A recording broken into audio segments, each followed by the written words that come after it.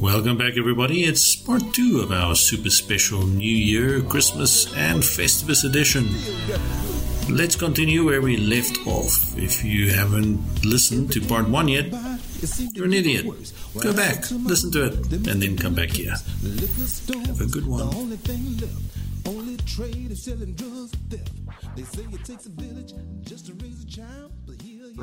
Yeah, let's do one or two other ones. Do you want to do some book ones? Yeah, we are booky people. We are bookish. Books. We're bookish. We're nerds. We like to read. Yeah. So we've got 2 novel questions. So the one I don't actually have a legitimate answer for, but I'm going to ask you what your novel of the year is. Published 2020-21.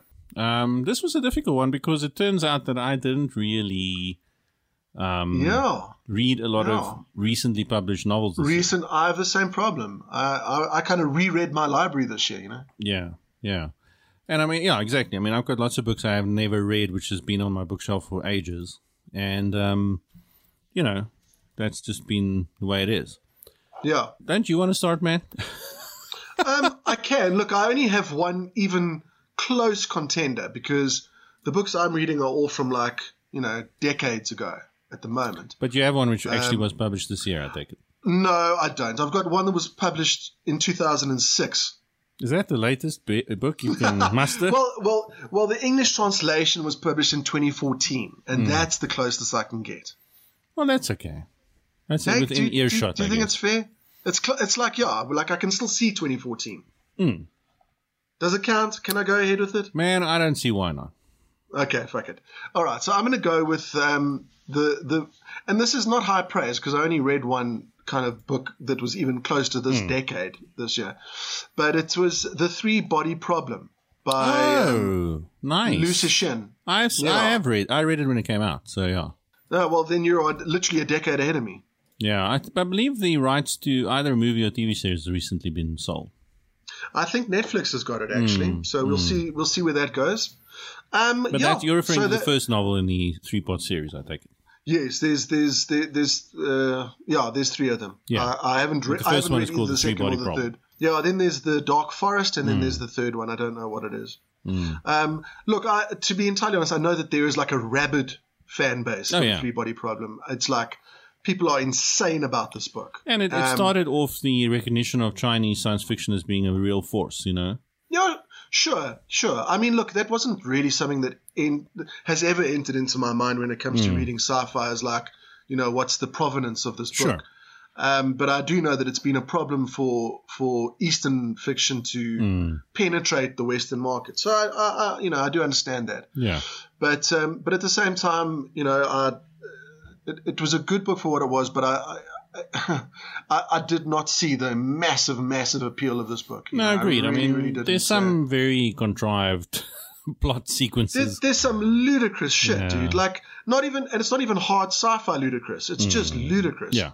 I found the best parts of the book to be when they were recounting life in communist China. Yeah. You know, I thought the parts that weren't super hard sci-fi, where they are unfolding the individual atoms or the individual protons of an atom, which is very exciting, but, you know, at the end of the day, it didn't really contribute to the story very much at all.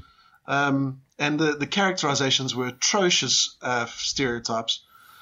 Yeah, very much like early Asimov. Yeah, it actually was. It was like people who've never actually spoken to anybody writing characters, you know, and Asimov suffers from that as well, you know. Yeah. He gives dialogue a name. True.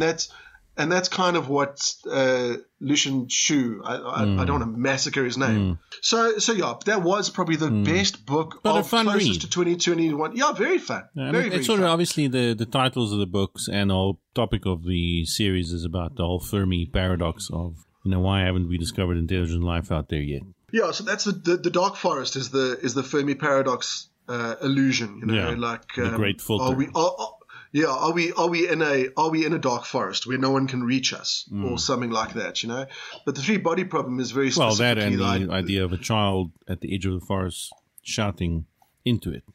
and no one being able to and not knowing to what's hear. inside Wow. the forest. Yeah. So what's yours? Because I like I say, I have mixed feelings about Three Body Problem. So mine was published this year, and it is by C.J. Carey, who is more known for her sort of cozy detective stories and police procedural novels. Very prolific author, actually. She's been writing novels since forever. And but this is her first foray, I think, into sci-fi. And it's a form of sci-fi I have a great affection for, and in fact am currently trying to write my own novel in that genre, which is alternate history and sort of secret history type of subgenre. And this is a set in a alternate history which has been visited many times by many authors, which is, what if the Nazis won the war? And it's set in Britain during the 1950s, 1960s. And it's called Widowland by C.J. Carey. Really good book. The conceit is that Britain is basically, something like 80% female because most of the men have died in the war or are shipped out to various labor camps in Eastern Europe and so on to build the Reich, And so it's predominantly female driven. And the protagonist here is working in a ministry which is steadily rewriting all the classic English novels like Jane Eyre and everything. Did you use the term Orwellian? It is Orwellian, very much. Because that sounds Orwellian as shit. Oh yeah, it's very Orwellian, and it's she's retruthing the old novels to make them consistent with Nazi ideology. Where there are no rebellious women, there are no rebellious ideas against the state, and so on. There's no personal freedom. There's no Jewish ideology, and so on. So, and she works for one of these ministries, and the novel sort of continues where she gets an undercover assignment and starts discovering very disturbing things, obviously, about the society that she has been living in. But it's a cool novel. If you like alternate histories in the same style as Harris's Fatherland, and there's so many others. Man in High Castle kind of thing. Yeah, Man in High Castle and all those really cool what-if alternate history sci-fis. Give it a try, Widowland. Okay, well, that's going on my list. I'll definitely give that a go. And very well written. Carey is one of those... I need to read something from this decade at some point. Probably should. Carey is one of those authors because I think she has published so many novels in both the detective and cozy sort of genres. She knows how to write. Immediately upon starting to read, you're in a safe hand. It's an accomplished author. Yeah, it's comfortable, yeah. It flows. Everything is just well constructed. The next one, the next category, best old novel read this year. So this is a novel which was published prior to 21, and something you've read. And we're going to ignore the fact that I've already answered that question with Three Body Problem. Yeah, but and this is not a reread. I think this is like a new read for me. Yes, yeah. The first time you've read an old book. Yeah. Yeah. So mine comes from 2003. It was published in 2003, and it's not a. I guess it's what technically referred to as literary fiction, but I don't give a shit for that stuff. It's just a good novel. Was nominated, but I think did not win the Man Booker, and that's usually a sign of having been in that sort of rarefied air. Yeah. And it's 2003. It's by Tibor Fischer, and it's called Voyage to the End of the Room. It's a lovely novel. I would put it in the class of magic realism. So it's sci-fi adjacent. And Tibor Fischer was at the time a darling of the British sort of young and restless authors, along with Martin Amis and those sort of guys. And Voyage to the End of the Room is great. It's about a person who, and I guess maybe it gravitated towards my current lifestyle because it's the protagonist is someone who does not leave her room. She lives in her room. She made lots of money in software development. Very, very appropriate, Marcel. Yeah, so she doesn't leave her room. And what's interesting about, it's in two parts. The one part of the novel is how she keeps on getting these love letters from a old admirer who she believes is dead. And so she hires this adventurer, in a way, this English guy who's been around and done weird things, to be her proxy. So he goes and investigates this mystery on her behalf. And she sort of lives vicariously through his journey. That's the smaller part of the novel. The larger part of the novel is as she recounts her days as a student traveling and living in Italy. I think Italy. Italy, and she lives in this commune of other ne'er-do-wells who all have their own stories and weirdness. It's a lovely novel. I mean, it captured my attention. I almost read it in one sitting, one afternoon. It's definitely a very rewarding novel. Tibor Fischer has some acclaim. He's written other... This is not his most acclaimed novel. I think his most acclaimed novel is called Don't Read This If You're Stupid, which is probably the best title of a novel ever. Yeah, that actually sits very well. But Voyage to the End of the Room, well worth picking up. Okay. All right. Mine would be... I read for the first time an acclaimed fantasy trilogy. It's now expanded far more than a trilogy, but at the time it was a trilogy, by probably the most prolific fantasy author of the last kind of 15, 20 years. He actually finished the Wheel of Time for Robert Jordan when Robert Jordan died. Oh, wow. Brandon Sanderson. Right. And he wrote, this was his, I think it was his first trilogy. He wrote 1 or 2 books before this, and then he wrote the Mistborn trilogy. Which is just very exceptional. Not high fantasy, it's not like elves and dragons and shit. I picked up the first Mistborn novel and couldn't get into it. You know what? It is a little bit... because he kind of creates his own archetypes. Right. It's his own magic system. It's his own kind of laws of magic. It does take you a little bit to kind of get where he's going. The first book is probably the poorest because it's got to do all the setup. Book 2 and book 3, especially Brandon Sanderson is actually very well known for one particular thing, which is that after about 3,000 pages, he suddenly, in like 3 pages, brings like 20 disparate plots all together that you didn't see coming. Okay. And it's this massive moment of awakening where you go, holy shit. And he's very, very, very good at that. Yeah. And the Mistborn trilogy does exactly that. You kind of go, what? Okay, but your novel is not that. That's not the one you're picking. That's it. That's what I'm picking. The entire trilogy, the Mistborn trilogy. I'm picking the Mistborn trilogy by Brandon Sanderson. I think, like most fantasy novels, for me at least, it takes me several readings to get into them. I'm not someone who naturally gets into fantasy very easily. That must be tough on you because a lot of them are very long. So you're going to be doing a lot of wasted reading. Yeah, I know.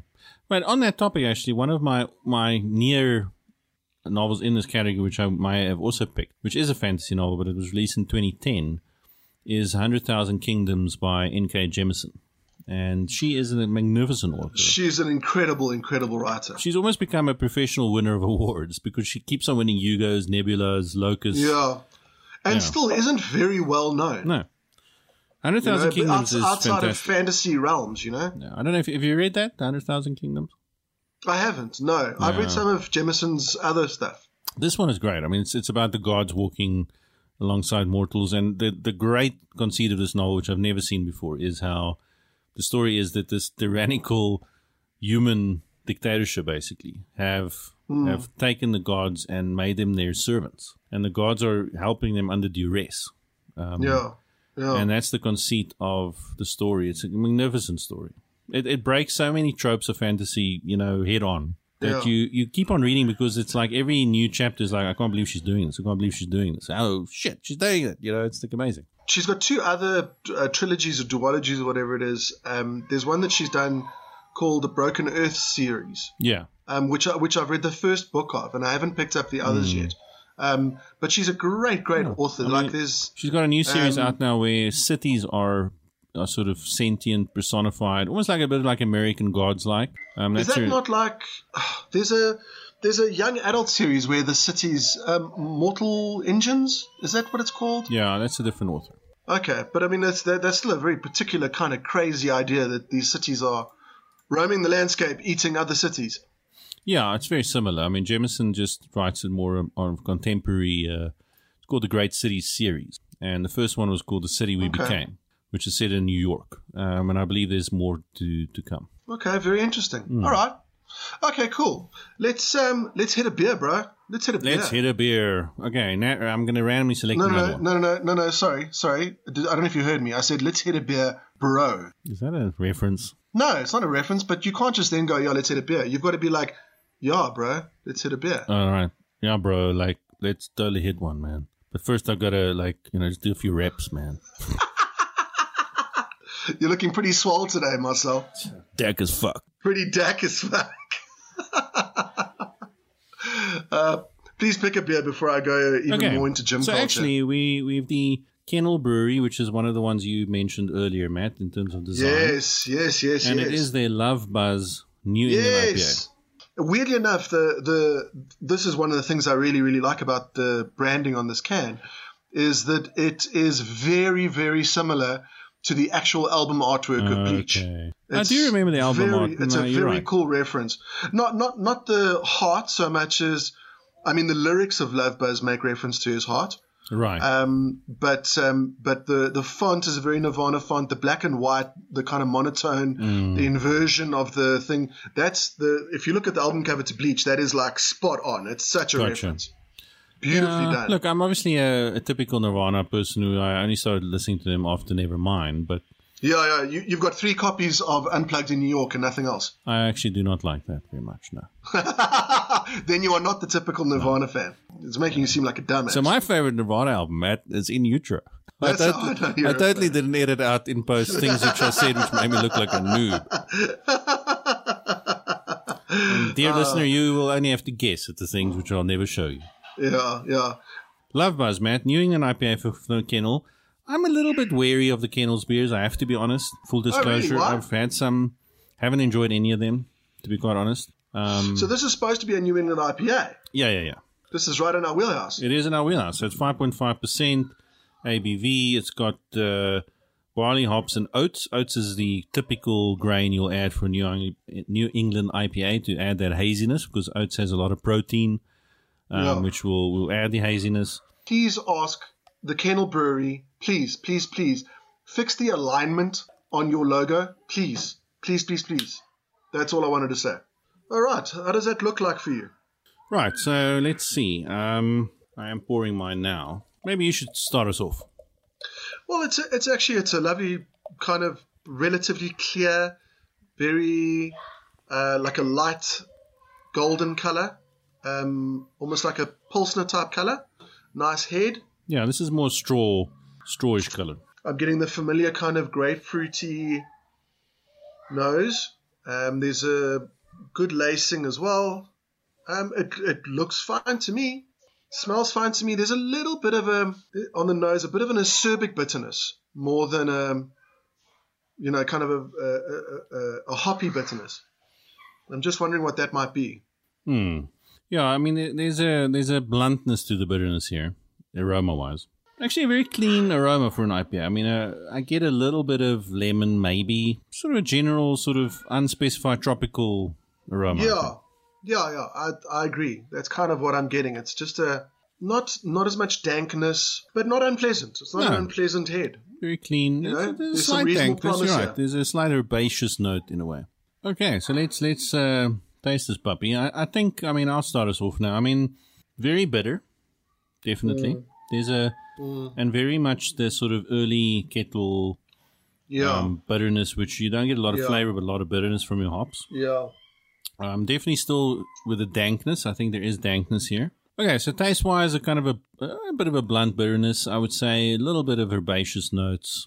I'm getting I wouldn't say it's a flaw. I'm not going to go as far as to say it's flawed, but I am getting notes of a flaw, which is known as mercaptan.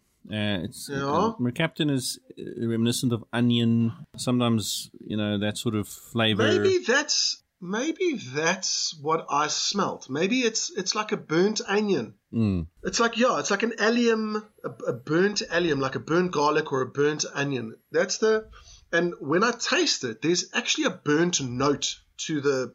I don't know if it's a flaw, but it's like a bitter burntness. It doesn't have any of the kind of tropical notes I would have expected from a New England IPA. It's bitter, but I think the main problem I have with this beer is that it's not balanced. It's very unbalanced. It's super bitter without having any support to lend it. Very much so. It's like that burnt note is inescapable. I can't not taste it. But the problem is that it's right at the front of the beer, and then there's nothing at the back. It's like it's not even a dry finish. It's a nothing finish. I can't really taste anything after that. Yeah, no, there's something going on here. I think they're adding way too much kettle hops. Not really the modern way of doing an IPA where you mostly prefer late kettle hopping with more flavor. But yeah, definitely I can't get past the Mercaptan-ish stuff going on here. It's a pity because it seems like there's the base of a good beer. Like there's the impression of a good beer without anything to make that statement true. You know, it's like it's very close to not being pleasant. It's still kind of just sitting in that little realm of I can finish it, but I definitely don't want another one. Thank you very much. I can finish it, but I don't want to. No. That's a pity. I was, it's my first time tasting Love Buzz, but I thought this would be better. I thought there would be a little bit more complexity out of this. You know. Unfortunately, I must say, and again, I'm hoping that I will be proven wrong eventually, but this has been my experience of the Kennel brews in general. That it's not been technically very competent.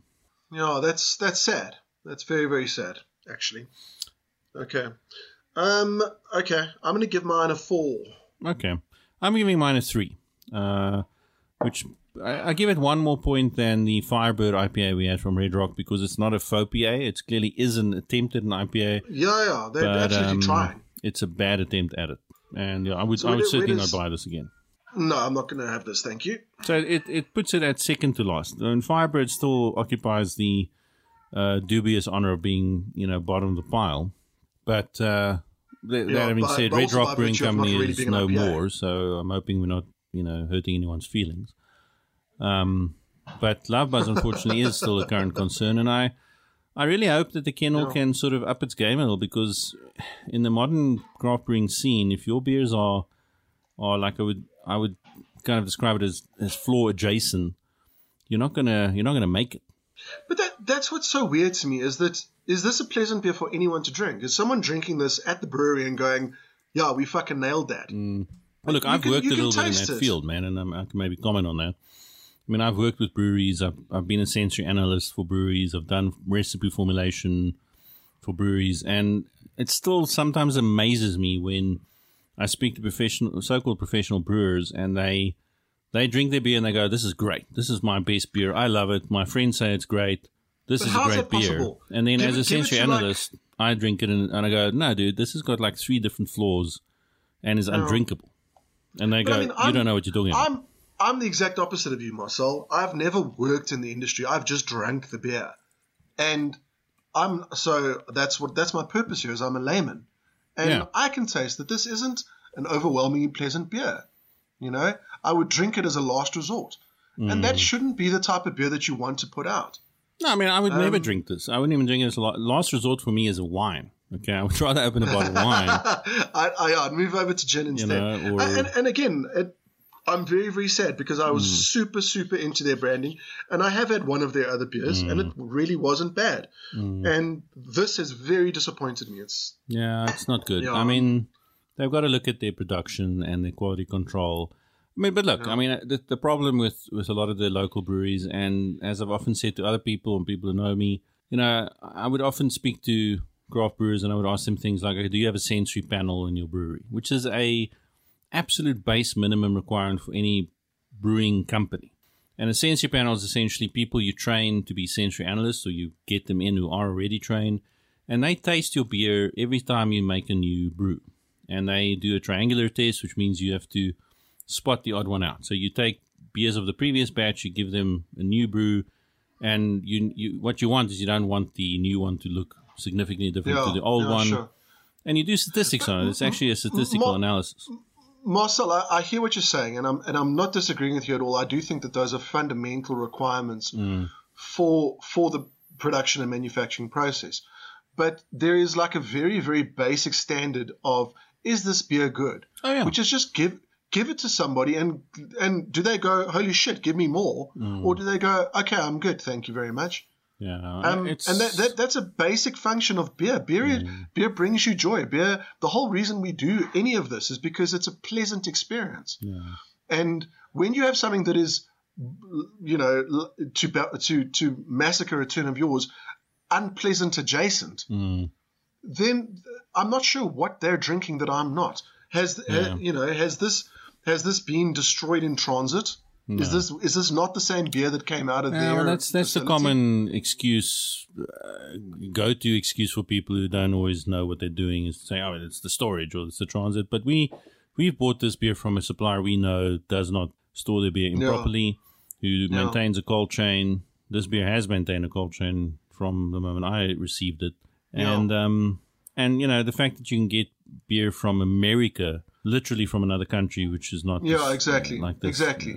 So then it's got to be down to the recipe, or it's got to be down to the manufacturing process. It's the processes, and I think again, like you said, you don't have to have a century. You do have to. I mean, technically, you have to have a century panel, but even if you don't, you have to have all those things. But your very final thing, after you've discussed this with people who've been trained to understand beer, is you go out to a pub and you give someone a can of this, and you go, do you like it? Is it something that you would drink again? Yeah, and exactly, and would you pay for it? So, and if you fail at that point, then all of your sensory panels mean nothing anyway. I mean, what amazes me a little bit about this whole thing, and we're not just talking about the kennel here, it just happens to be the beer in front of us. No, sure, yeah. But it's a bit of a problem generally, I find, in local craft beer, is that it's just as though the brewers use their own taste exclusively. It's like they are the final arbiters of whether this is good beer or not. And that's just not a good idea. Any study you find on the psychology of taste suggests that we are very biased in our own subjectivity. And that's why sensory analysis actually exists, and it's not difficult. I bet you that in any major city right now in South Africa, you'll find people who are BJCP accredited tasters and judges and sensory analysts. It won't be difficult to find one person to just come and taste your beer and give you an independent opinion. I was going to say exactly the same thing. That is like the process of manufacturing a beer, of creating a beer, is such an exceptional process that at the end of it, when you come out with something that is drinkable, you are going to obviously inherently have these biases towards yourself. That, holy shit, look what I've made. Look how fucking awesome this is. I'm the greatest human being that's ever lived. And those biases will feed into whether or not you think it's a good beer or not. But at the end of the day, if you want to sell this beer and you want to make this a going concern, then you have to make sure that this is something that people are going to drink and they're going to enjoy. Yeah. And kennel, look, this is not even the worst example of what we've experienced before in terms of beer. We've had some atrocious beers, not even off style, like just plain off. Kennel's got some flaws, sure. We've had some terrible beers, and you have to question whether or not these people tasted this and went, I'm just amazed I was able to make this in the first place. Yeah. Look, I don't know. I mean, I would never want to speculate upon that sort of thing, but I think, again, the fact that you're releasing a beer like this to the public is a bad idea. Yeah. Okay, let's move on, Marcel. I think we've done that one. For our next one, let's to lift the spirit of beer a little bit. Let's do some beer questions. How about that? Yeah. Let's do it, but I'm going to suggest we open another one. Okay, now, this is fine. A new point me in the direction. So this is not an IPA leaderboard beer. It doesn't qualify because it's not an IPA, but it is something interesting. And this is, I don't really know what they say the style is. I think it's a bit of it's a pale ale, but I guess if you were a strict BJCP nerd, you would probably put this under alternate grain beer, which is a sub-style, because this beer contains sorghum, which is a very traditional grain which can be used for many purposes. It's a very pretty plant. I don't know if you've ever seen a sorghum plant, but it's very no, I haven't. It's quite beautiful. Looks almost exotic, and it's one of those plants they probably used back in the day in Star Trek. There's an interesting thing, like I don't know, like I've been rewatching Star Trek, and if you rewatch Star Trek, you often see proteas in really? Yeah, like they use proteas because they're so exotic for the rest of the world. So it's like an alien plant. Yeah, it's like, what is this? And you could certainly use sorghum. You could use sorghum in Star Trek. It looks very exotic. Obviously, traditional African beer, Mkomboti, which I can't pronounce that's properly, a sorghum unfortunately, beer, but that is the traditional beer of many African countries, including South Africa.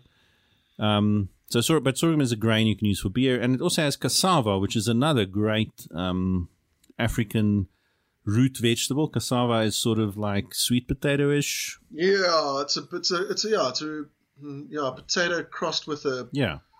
I'm not sure if this is still the potato. case, but I know back in the 60s and 70s, round about there, I think cassava was definitely the most grown crop in Africa as a continent. I'm not sure if that's still the case. Oh, okay. But yeah, so this is a beer called Jekyll and Hops. It is made with sorghum cassava. It is from, I think it's brewed at OC Brewery, which is a Joburg-based brewery who's been doing some really interesting things lately. But I think it's sort of like a collab between them and Bearded Brew. Now, Bearded Brew is a company run by Donnie Odendaal. Now, Donnie Odendaal is a known name by most people in homebrewing and brewing in this country. Donnie's been around forever. Sorry, Donnie, I'm not suggesting that you're old. Simply that you're a veteran. Donnie used to be a master brewer at SA Breweries. He was responsible, amongst many other things, for Castle Milk Stout and other great brews. And then he's always been a friend of craft brewing and an avid home brewer. And since he's left Macro Brewing, he has started his own company called Bearded Brew, who's sort of a beer consultant. He helps people with all sorts of things like recipe formulation, starting up breweries, equipment, milling grains. He's very passionate about grain milling and grain sort of care. But he's a font of knowledge. He's a great guy to hang out with. He's got a very strong beard game, which puts my own beard game to shame.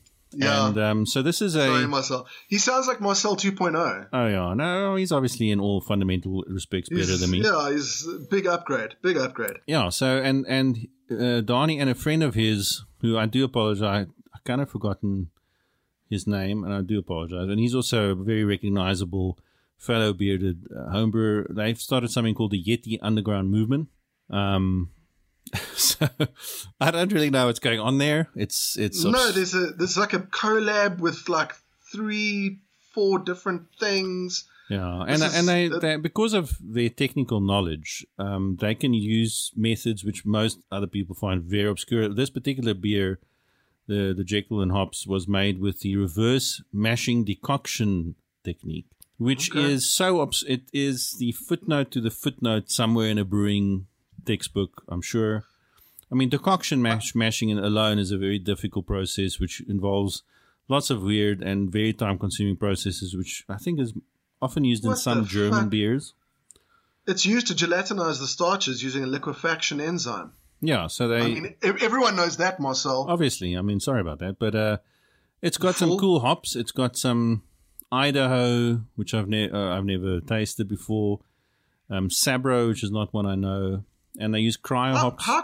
How cool is it that they actually tell you for how long they added the hops in for? I know, right? And yeah, so they actually give you the recipe. Fucking proper geek stuff. This is brilliant. Yeah, so they give you the actual wheats. They say when it was. For instance, they used the sorghum malt and the Munich malt pre-mash in their decoction method. And the cassava pre-mash. And they give you the time at which they added the hops. Love it. This is obviously from a beer nerd. Oh, absolutely. This is totally beer nerd heaven. This whole can and the labeling and everything is exactly. It even goes beyond what I would expect to be the gold standard of labeling. Absolutely. Because I've never seen a label with almost the exact recipe of the beer on the label. Yeah. Here we go make this beer. Well, obviously they know that no one else knows how to make the fucking reverse mashing decoction. Oh, no, but that is a very homebrew thing. Because homebrewers, in many ways, homebrewers can do these obscure methods because they're not brewing thousands of liters of beer, right?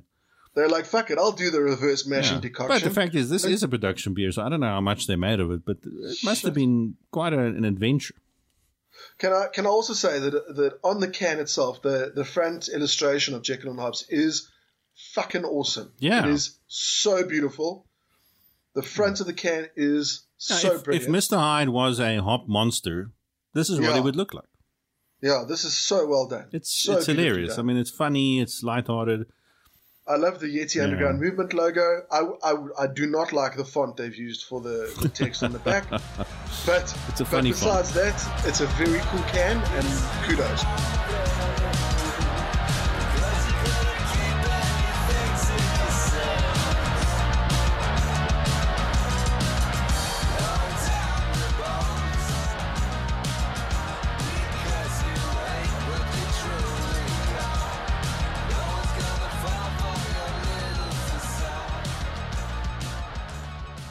OC Breweries, I know, have produced some good beers. We will probably be featuring their IPA soon. We don't have it in this show, but I've had it a few times now and have been pretty impressed by it. OC Brewery is one of those craft breweries who've stuck it out. You get them on tap in various places in Joburg and restaurants and so on, so they've done well. But I'm glad to see Bearded Brew. I mean, look, if you are a new craft brewer or you're starting out a craft brewery or you're struggling with your craft brewery, you should really give Donnie a call at Bearded Brew. And I'm sure you can just go Google him and find his website. I'll put a link in the show notes. And this is not a sponsored thing, by the way. We are unsponsored. No. Yeah.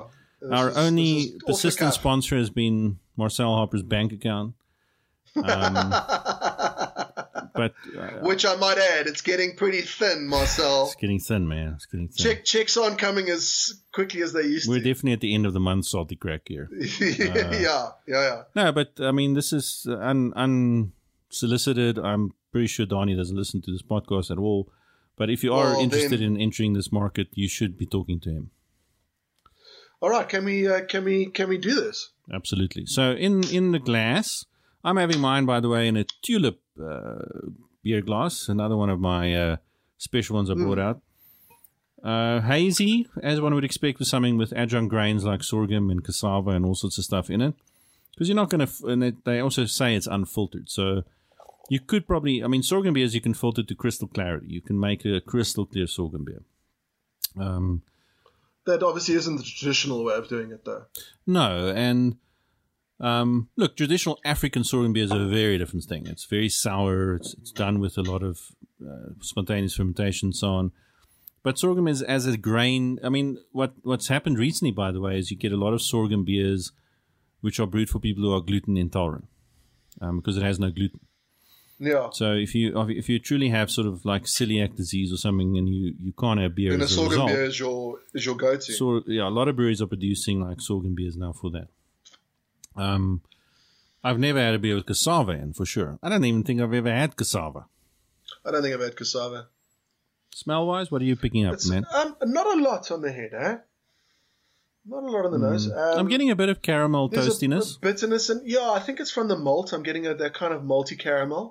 Bit of sugariness, but also definite dime bag qualities here. Yeah, there's a bit of a Home Affairs.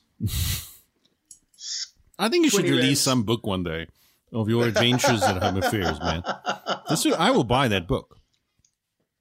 It's right next to Mintec, but let's just say that they used to make marijuana there. I assume through some sort of biological process. Yeah, I'm getting malt and I'm getting sugar, caramelized sugar. There's a sweetness and a bitterness. And unfortunately, now note here, craft brewers, that's why Matt and I always complain about not putting stuff in. Now I can go look at the malt bill on the can and say, oh, okay. Yeah. I'm smelling the Crystal 150 and some of the Munich malt they put in here. Isn't that nice? Yeah, isn't that cool? Look how easy it makes it. It's a lovely color. It's the kind of malty golden caramel color. Yeah, it's almost an amber. It really is an amber color, light amber. Like a honey, like a dark honey color. It's beautiful. I like it a lot. Okay, I'm gonna taste this. Now remember, this is a pale ale, not an IPA. Whoa. Huh. It's got a toastiness to it. They definitely toast biscuity flavors from the Munich, I would think. Not as malty as I thought it was going to be. Not as malty. Definitely some real hops here. I mean, we're getting some hop kicks from various places. Definitely Southern Passion. I'm getting... That's lovely. Some orange notes from the Mosaic, I think. Apricot. Stone fruit. Yeah, I'm getting that stone fruit, that apricot-y bitterness, that pithy. And what I love in any beer is a really dry finish. I would hesitate to say bone dry because that's more like Saison territory, but this is pretty dry. This is lovely, Marcel. This is a beautifully put together beer. Great balance. And the one thing which jumps out at me, and something I would have written if I had to review this beer, is this immediately makes me think this is a very food-friendly beer. This is a beer I want with a nice meal. I could eat a slab of cheese with this. This will go with a nice cheddar. I want this with a steak. I want this with a burger. Anything on the barbecue is going to go well with this. I am so surprised with the malt bill on the label. We got a lot of heaviness out of the anvil with the malt on that. There's none of that here. Yeah. Like, you can taste it. The malt is given a kind of sweetness and a darkness, but it doesn't give a bitterness. But that's what we call balance, right? I mean, balance is often misunderstood by brewers in the sense that, and especially in home brewing, when you're starting out, you're absolutely forgiven for thinking that when people refer to balance, they're referring to a perfect balance between hops and malt, which is not the case. It's a balance in terms of subjective taste components, and it takes a bit of time to understand that. And I think that here we have a great example of that balance. Lovely balance. You know what, like, now that I've had a couple of sips, that maltiness, you can just taste it on your tongue, that sweet malt kind of flavor. Yeah. That's what's left after the hoppiness bread is gone. and toast and all the nice grainy flavors. Yes, absolutely. And then you take another sip and it washes that all down again. It's this is a beautifully balanced beer. It is. And I mean, I would hesitate to say, I would be pretty confident to say this is slightly malt forward in the sense that you tend to taste the malts a little bit more than the hops. Yeah. But that's the point. And I mean, that's the point. That's exactly it. I mean, what is how many malts are in here? 1, 2. There's 3 different types of malts on top of the cassava, which is going to lend its own kind of depth to it. Yeah, so sorghum gives it a slight sour note. Sorghum in general has a very slight soury, sort of almost like a crisp sourness, if you like something you would get from like an orange juice or a nice refreshing juice. But it's also that bready density that you get from sorghum, So it's great. And this is there, but it's all balanced out. So it clears off your palate by the end of the sip, which is so nice. Your mouth isn't building up with this feeling of dough, Yeah, look, I love a dry beer. I'm on record for loving dry beers in general, and I have to be for a full-bodied beer to really grab my attention. It's got to be pretty damn good. It's lovely. This is a dry beer. It makes me again. I mean, I'm already halfway through this beer.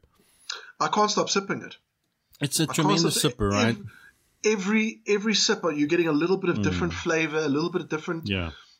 Your palate's picking up another thing, And this is again not only a beer which would pair well with food, but this is a beer I would cook with. This is a beer I want to chuck into a sauce. I would put this into a reduction, into a pie, into a stew. Yeah. Let the cassava and those kind of vegetable undertones, let them work. Oh. And what's interesting to me is that in many ways, the risk of putting any vegetable matter in your beer is that you don't want a vegetable flavor in your beer. That is almost always a flaw in beer. Even if it's not a flaw, there have been breweries who have experimented with putting more vegetable type of flavors in their beers, and it's a very acquired taste. Let's put it that way. Most people react negatively to a vegetable flavor in beer. They prefer fruit flavors. And what's nice here is there are no vegetable flavors here. There are interesting flavors. No. Certainly you would say, like, okay, maybe this is not quite a fruit flavor, but it's not quite vegetable either. And I guess that's the cassava. Maybe I would say there's an earthy flavor to it, but it's not. It's not a vegetable flavor. No, it's earthy, but not vegetable. There's a darkness to it that's very pleasant because. So much like you, man. There's darkness to you, which is very pleasant. Thank you.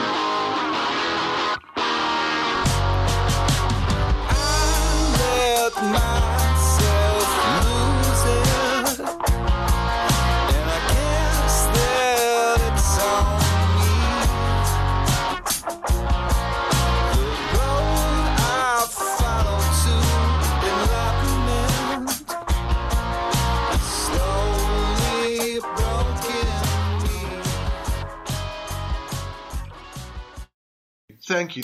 Oh, God. I think that kind of dark earthiness sits underneath, but it supports that the hoppy brightness and the clarity of flavor. So let's summarize. Let's conclude, as they say in the wine world. What's your view on Jekyll and hops? I think this beer would have been absolutely impossible for someone who didn't understand balance to make, because there's a lot of conflicting stuff in here that somehow, while still all being there, complements each other. And that is amazing to me. Yeah, 100%. I mean, the only thing I can say in conjunction, in an agreement with what you just said, is that I cannot wait for the next beer, which OC Breweries and Bearded Brew and the Yeti Underground movement is going to come up with. Whatever they're going to do, I want that.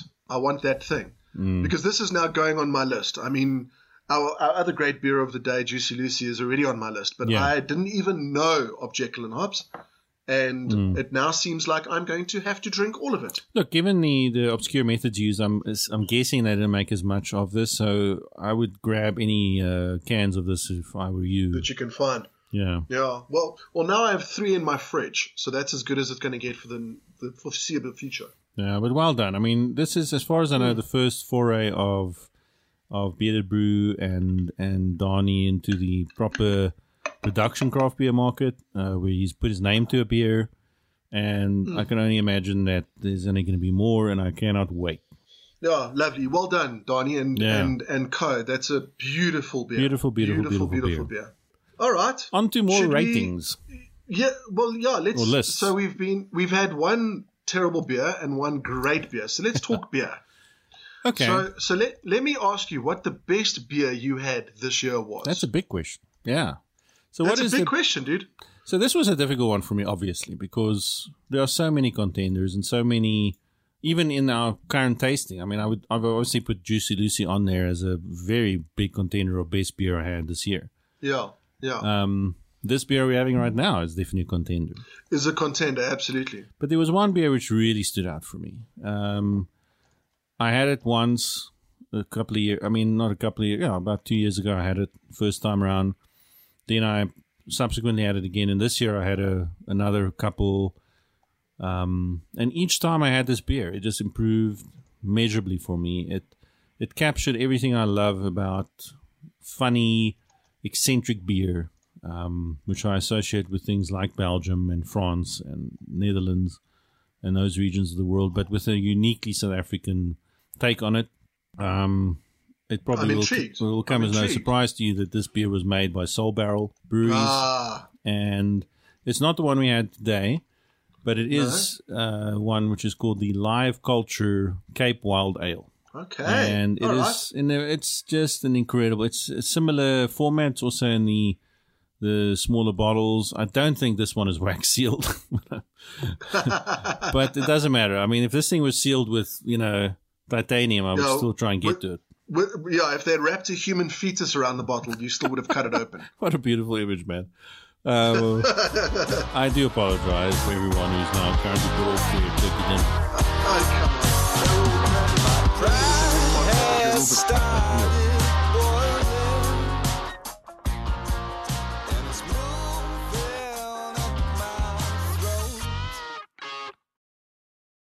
No, Soul Barrel's Live Culture Cape Wild Ale is my best beer for 2021. It is a magnificent ale. It has more barnyard than the one we just had. It's less sour, perhaps, but it's certainly complex. It's got layers upon layers upon layers of flavor. It's made with also mostly local ingredients. It's also spontaneously fermented, but it just captures that. For me, when I think of farm-style beer, I think of that beer. That's what you think of. It's a beer which probably, if you got into your time machine and traveled back 100 years, maybe 1,000 years, that's kind of what you'll they find might a beer making. like that. Yeah. And it's a magnificent achievement. Kudos to Nick Smith from Soul Barrel. He really has shown himself to be someone to reckon with in the local craft beer scene. That's that's very evocative, Marcel. Thank you for that. My selection. My selection is unfortunately clouded with emotion, as everything I do is. It probably wasn't the most perfect beer I've had this year, because I still think that Soul Barrel, the selection of beers that we've tasted from them, was probably the highest quality beers that we've had this year. No, collectively, I think so. Collectively, yeah. But just in terms of the environment around me and where I had it and everything like that, I have to say that my best beer that I consumed this year was a brewery out of Knysna called Red Bridge. Okay, yeah, I know Redbridge. And Redbridge, they've got some really good marketing, some really good producers out there, because they've managed to get a lot of their stuff on tap at a number of different guys down that east-west coast. And I had the Redbridge Golden Ale. And it was definitely the best beer on tap that I've had this year, without any doubt at all. Nice. It was a draft glass of sheer pleasure, absolute pleasure. Oh, wonderful. There wasn't a single fault in that beer. It promised everything and delivered. And I think I also had their lager, which was excellent. Right. And I really actually tried to get us a couple of bottles to do on the podcast, and I wasn't actually able to get any bottles. Yeah. Redbridge is great. I mean, like, I've heard only good things. I've never had their beer. Also, I think Knysna is probably one of the prettiest places in this country. That whole section, dude, that Plet, Knysna, Wilderness, George is just stupid. It's stupid. It's dumb. It's like, it makes me angry that a place that beautiful exists. I mean, for our international listeners who are not aware of this region, it's a place where many unique things happen. It's one of the most unique forests in South Africa. It's a place where you find elephants who live in the forest, which are unique to South Africa and that biome. It's also the place where most of our magic mushrooms are grown. Yes, Marcel. Yes, Marcel. For those of us who are interested in such things. Those of us who wish to expand our minds, we're going to be interested in that. Great for whale watching and dolphins and great sea life and the best beaches basically in South Africa. Yeah. But anyway, and also apparently known for incredibly good craft brewers. I can't wait to sample some of that beer when I'm down there. That's great. That's great.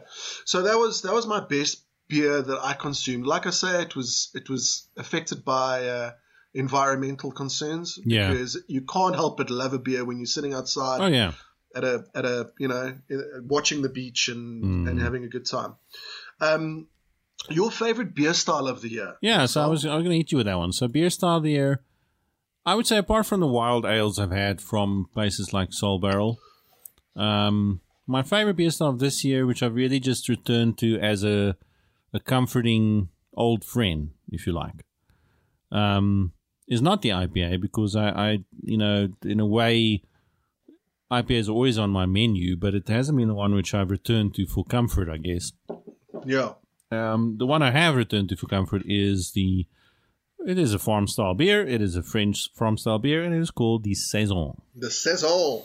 Yeah. The Saison. And which beer that you had which Saison did you have that really solidified that relationship? Yeah. I mean, I must say, one of the reasons I picked the style is because I haven't had a bad Saison this year.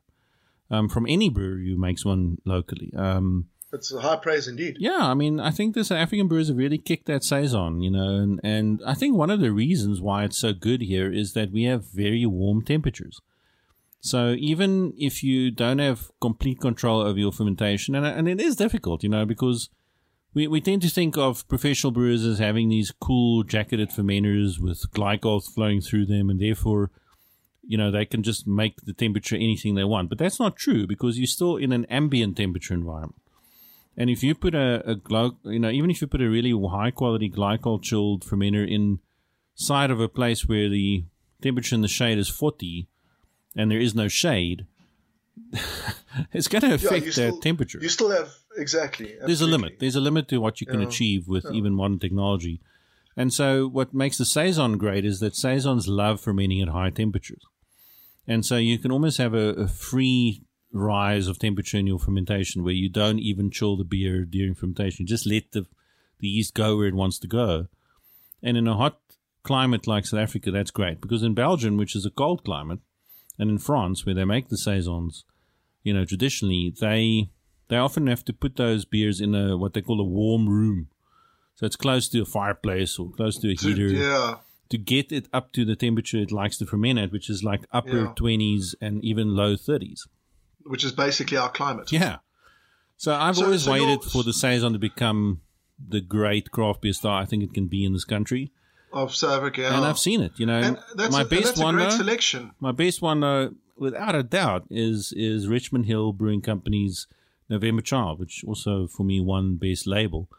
And they just flavored their Saison with chamomile tea. They keep on surprising me. There's a lovely, refreshing note from the chamomile. There's the dry. And with Saison, you want the spicy champagne dryness of the Saison, which is just the best beer to have in a warm climate anyway, because it refreshes tremendously. Yeah. And it retains that slight farm-ish flavor, but it's never wild, it's never sour, it's never super barnyard. It's just a little spiciness, That's the best Saisons for me. Yeah. Wonderful, that makes wonderful perfect style. sense. I mean, it's also such a brilliant, compliment to say that the reason why you've been drinking Saisons is because there aren't any bad ones. I haven't had one yet, yeah. That's fantastic. What about you, man? I got about 6 weeks ago, got turned on to Pilsners again because of the Soul Barrel SA Pils. And that's all I've been drinking since. That was on my short list for best beer of the year. Yeah, it was astonishing beer. Like from a style that I don't normally drink. Because I've never really tasted an exceptional one. It's very easy to taste normal Pilsners, like mass market Pilsners, and they're all enjoyable, and there's nothing wrong with that. But an exceptional Pilsner makes you readjust your taste buds to kind of accommodate what a Pilsner can be. And that Soul Barrel SA Pils really did it for me. So that's kind of been, to me, that was like an awakening. Pilsner.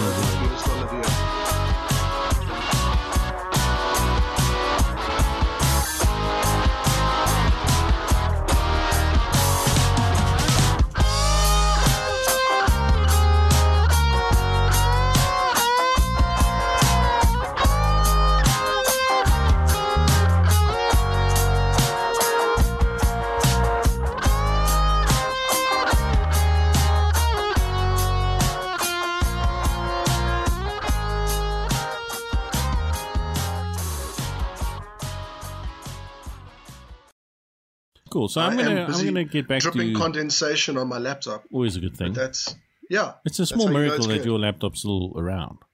Dude, like every day I wake up and I'm like, this is proof that God exists. Yeah. I think you should sell your laptop to the military because it's clearly hardened against all damage. It's obviously nothing can damage this thing. Nothing at all. One day that will be taken along to Mars. This thing, like the motherboard, is made entirely out of vomit by this point in time. How is it possible that it's still working? Yeah, no, it's crazy. Pubic hair and vomit. That's all this computer's made up of. A wonderful image there to leave everyone with. I didn't say it was my pubic hair. It could be anyone's pubic hair in this laptop. Indeed. So I'm going to suggest returning to some movie data and best of movies. Okay.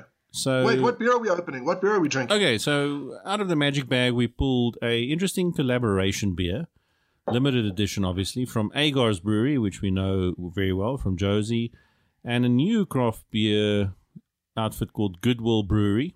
I've kind of been unable to find any info on them, so they must be very new. I've never heard of them. Yeah. And this little beer is called Brut Sauvage. And I'm so glad you used the French pronunciation. Of course. My name is after all Marcel. I could not Marcel walk away from my French roots. Do you enjoy your Brut Sauvage? Oh, c'est bon. But it's an extra dry Brut IPA. So this is a style we haven't encountered yet in our listing. It's a new style. I mean, it's not. I don't even think it's officially part of BJCP canon. But the Brut IPAs have been around for a while, and the idea behind the Brut IPA is to nice foley there, is to make it a very bone-dry IPA.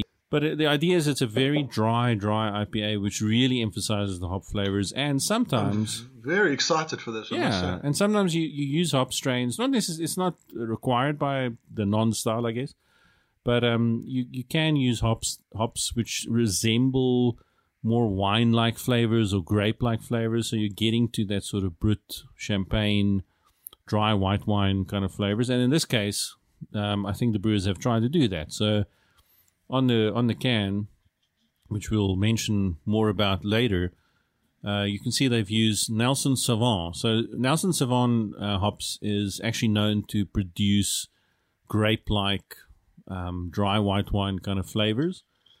They've got Citra, which we know and love, which is your lemon flavors, and Galaxy hops from Australia, which actually is one of the few hops, other than South African hops actually, which produces passion fruit and guava flavors.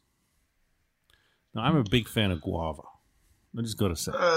Yeah, absolutely, especially in a kind of hoppy bitterness. Absolutely. And I don't know about you, Matt, but as I poured this puppy, I just smelled guava.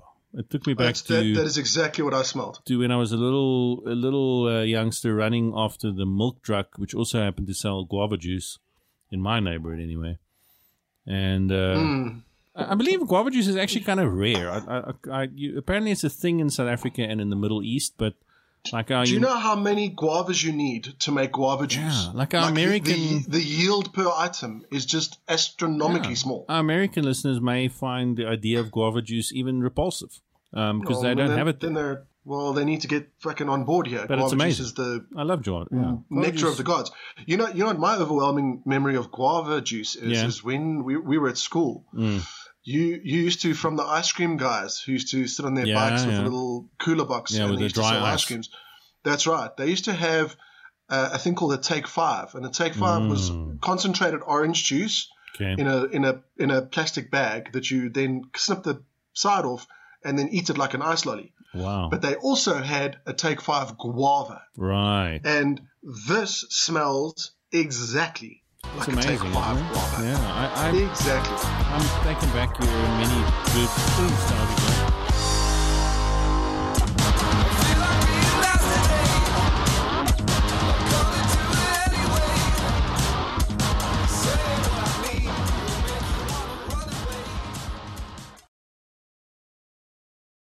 This is very, very nice. nice. How about that? A guava IPA. A guava IPA. What do you think of the can? Can's nice. I mean, I think we can say with some confidence, and I know that Mike Agar and the other guys from Agar Brews will take this in the spirit it's meant. I think we can say with confidence that they were not involved in the design of this label. I was going to say the same thing. I was like, I'm sorry, guys, but Agars didn't touch this design. You guys have got someone independent to do this because this is way too nice. I think the guys at Goodwill probably went, don't worry, we got this. yeah, don't worry. We'll find an agency somewhere, but this is definitely not in your hands, Agars. Yeah, look, I mean, we love making fun of Agars' design, and I know that the guys know we know that. It's an in-joke. It's an in-joke by now. Yeah. It's fine. They carry on regardless, and so do we. Look, this is a nice label. You know what? Label designed by the Kennel Creative. Ah, okay. Could that have anything to do with the Kennel Breweries? No doubt. Yeah. Okay, that's cool. So I love the label. I like anything with an angry wolf face on it, which scares the shit out of me. Yeah, of course. Yeah, it's gonna tear you apart. This is a fucking wolf. Are you crazy? Got a bit of a thing of the never-ending story in it. Nice bounce font. The Savage is obviously kind of a wild font.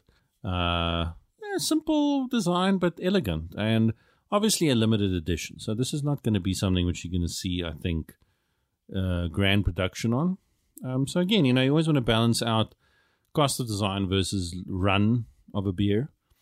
But I mean, I would imagine this is something they'll repeat in subsequent years as well. Not a lot of text on the label, but quite 6% alcohol. That's robust. And I did, put which hops are used here, and that's the ones which I've mentioned already. Nelson Sauvin, Citra, and Galaxy. Yeah. Okay, I like the can. I like it in general. Absolutely. So let's have a taste. Color-wise, this is sort of, again, like a nice golden color. A little bit lighter. A little lighter, maybe dark straw, golden. Yeah.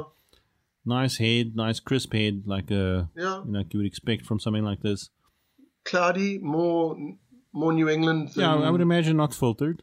English, yeah. And probably dry hopped. I would imagine with this sort of hop bill, because they're using reasonably expensive hops. None of these hops, Citra, Nelson Sauvin, or Galaxy, are cheap hops to buy. They're very much in demand around the world right now, so you're going to pay for it. I was going to say Galaxy in particular, because we haven't encountered a lot of beers in South Africa that use Galaxy. Galaxy is one of the most sought after hops right now worldwide. So you're going to find that a lot of your American craft brewers, for instance, have got massive hop contracts with hop growers in Australia and in America growing Galaxy. So it's a lovely nose. Lovely nose. Okay, I'm going to taste this. Well, the guava continues for me. I still have that fruity guavaness. Guava. There's some grapefruit, some passion fruit even coming through.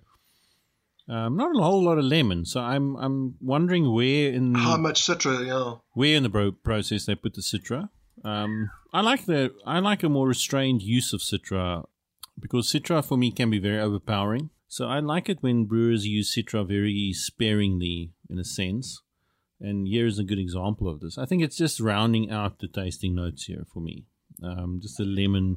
Again, like if you think about lemon, if you're going to use lemon in a drink, like a G&T or something, you're going to put a little rind of lemon in there, or a little slice of lemon. You're not going to squeeze all lemon in. You don't put a shot of lemon in. Yeah. So I think one should be careful with citra, because it's very lemony hop.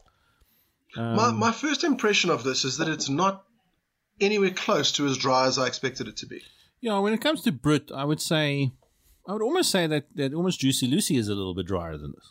It definitely is drier than this. But I think part of the Brut idea is also a limited hop ball. You're really getting the hops to play more than the malt. And you are trying to create some white wine flavors, which I think I am getting right now. As you keep on drinking it, that Sauvignon Blanc grape flavor is coming through. Now that you mention it, there's like that kind of, that white wine astringency, yeah. Again, if you're a Sauvignon Blanc fan and you drink this, you will feel familiar territory. Actually, that actually is a very fair point. I'm really enjoying this. I mean, I like right away, again, this is a food-friendly beer for me. I would love to have this with some sushi, some nice fish. I mean, like a Sauvignon Blanc. And I can see the appeal. I really, really can. I don't know. It's just coming off a bit flat to me, hey? Like It's just a little bit lacking in the complexity I expected. It's not as I thought it would finish a bit drier. I thought that guava flavor, while it is there on the front, it doesn't really perpetuate at all. It's kind of all washed away. It's a bit muddled. The aroma definitely is better than the taste. I mean, I think that maybe what could have been done better is to make it drier than it was, and to really let those hops shine. Sort of like pare down the malt bill a little, because I mean the colors suggest that there's still some crystal malts in here and stuff. I would actually like, if I were them, chuck the crystal malts. Chuck anything which is kilned or toasted, and rather just use pale malts with a very dry yeast finish, which you obviously want in a Brut IPA, and just let these very expensive and very beautiful hops play the main orchestra. What is the Galaxy supposed to bring to the Galaxy? Is very guava yeah? and passion fruit. Is that guava? Is that passion fruit, fruity jungle kind of? And it is. It's sought after because of that unique taste, along with, like I said, the only other hops currently being able to produce that is South African hops.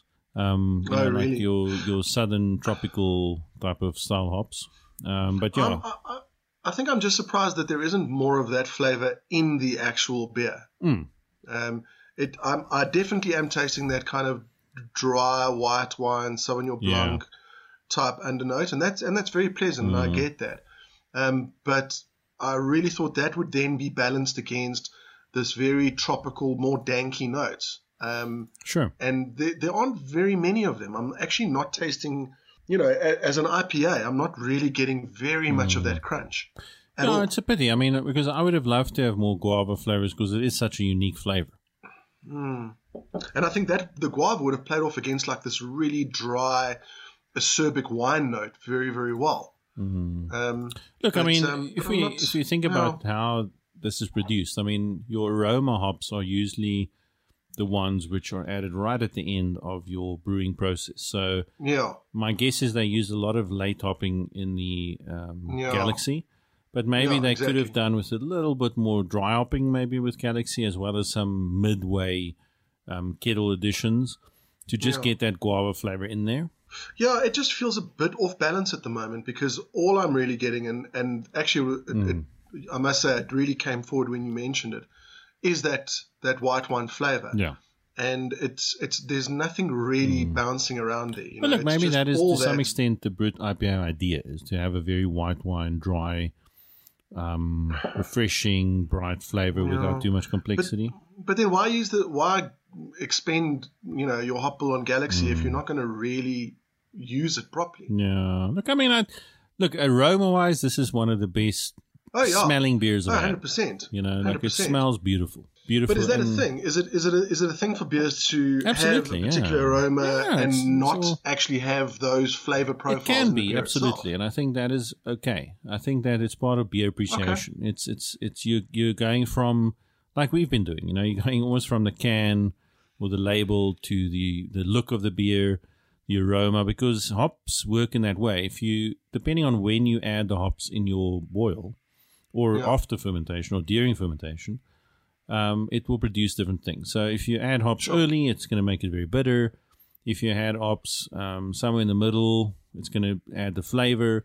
And if you add hops right at the end, it's going to give you a lot of aroma. It's all the aroma, So it's all part of that whole sensory experience. And I think it's a legitimate idea, Maybe they wanted to have more of a very exotic aroma, which it does have. I mean, there's no other beer recently absolutely. I've had which has this aroma.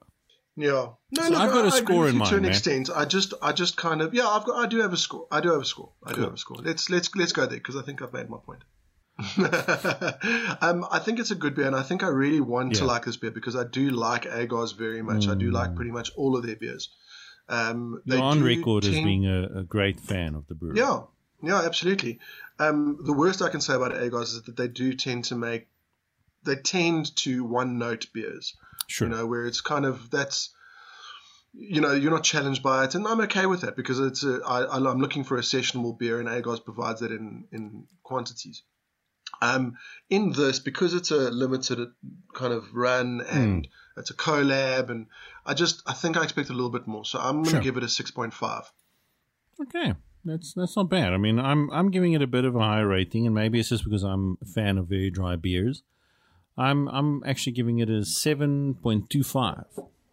But it's not that dry. That's the thing. It's the Juicy Lucy was an order of magnitude drier than this. Oh yeah, but that's why Juicy Lucy is a 9. Okay, all right, fair enough. What am I arguing against? But I think it's a competent beer. I'm giving it props for the aroma, I think, which is very unique. I like it. I think it's good. True. So no, it's a good rating. It's obviously no flaws. It's a good beer. I just think it's not the beer it could be. Yeah. And that's I was just expecting that extra crunch in the middle, and I don't think I'm getting that. Well, this is one of those rare moments, Matt, where I'm actually scoring higher than you on the beer. Well, I think we can see who's the idiot around here then. Yeah, it's me. No, that wasn't where I was going, but that's fine. Yeah, no, it's a good one, and it puts it right, sort of almost smack bang in the center of our leaderboard right now. Yeah, but let's give props for kind of innovation. I mean, it is, for sure. Very much like we do with the Jekyll and hops. They've done a new brewing technique, and it's very complex and things like that. And I think the Brut Sauvage, in terms of trying to introduce new hops and like you say, even quite difficult to find expensive hops into the process. I do admire that. I really do. And it doesn't change the way I feel about Agar's. I still love you guys. Yeah. Good one. Okay, so on to more listing. So I'm going to suggest one more movie one. It's the last movie one we have. And that is the best old movie you watched for the very first time this year. So this is a movie which was obviously not made in 21, but you watched it for the first time this year. I have a very controversial choice here, so I'm going to leave mine till the end. I'll let you hear yours. So mine is really old. It was released in 1987. And it's a movie I never watched, even though it has received acclaim throughout. It's on Ebert's great movie list. And that's why I watched it, because my better half and myself are busy watching all of the movies on Ebert's great movie list. Oh, number 3, Inside Anna's Ass. Best movie ever. Okay. I've gotten sorry, I think that might be a different Ebert. I think you're in a different one there. And this one is Planes, Trains, and Automobiles. Amazing. Amazing film. With John Candy and Steve Martin. It's an incredible movie. I mean, it is slapstick on some level. It is traditional comedy on another. It is almost magic realism. There are scenes in that movie which is straight out of Monty Python and, things like a Tim Burton movie. Yeah. And then it's got probably the most haunting ending of any movie I've ever watched. Really. I mean, and I would include some pretty heavy dramas in that list, but it's got a very haunting ending, which is still with me.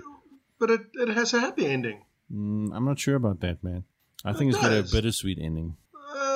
Yeah, okay, but bittersweet. But I mean, there's that lingering still shot of there's- John Candy's face, which expresses both joy and sadness, which haunts yes, because me. he doesn't have the family that Exactly. Steve Martin has. It's and, pretty no, fucking sure, haunting.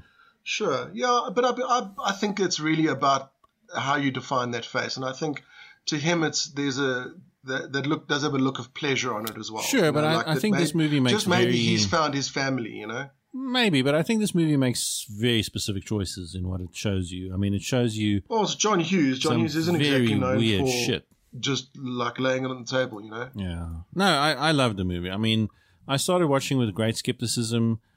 It's one of those movies where even halfway through, you're still wondering whether you like it.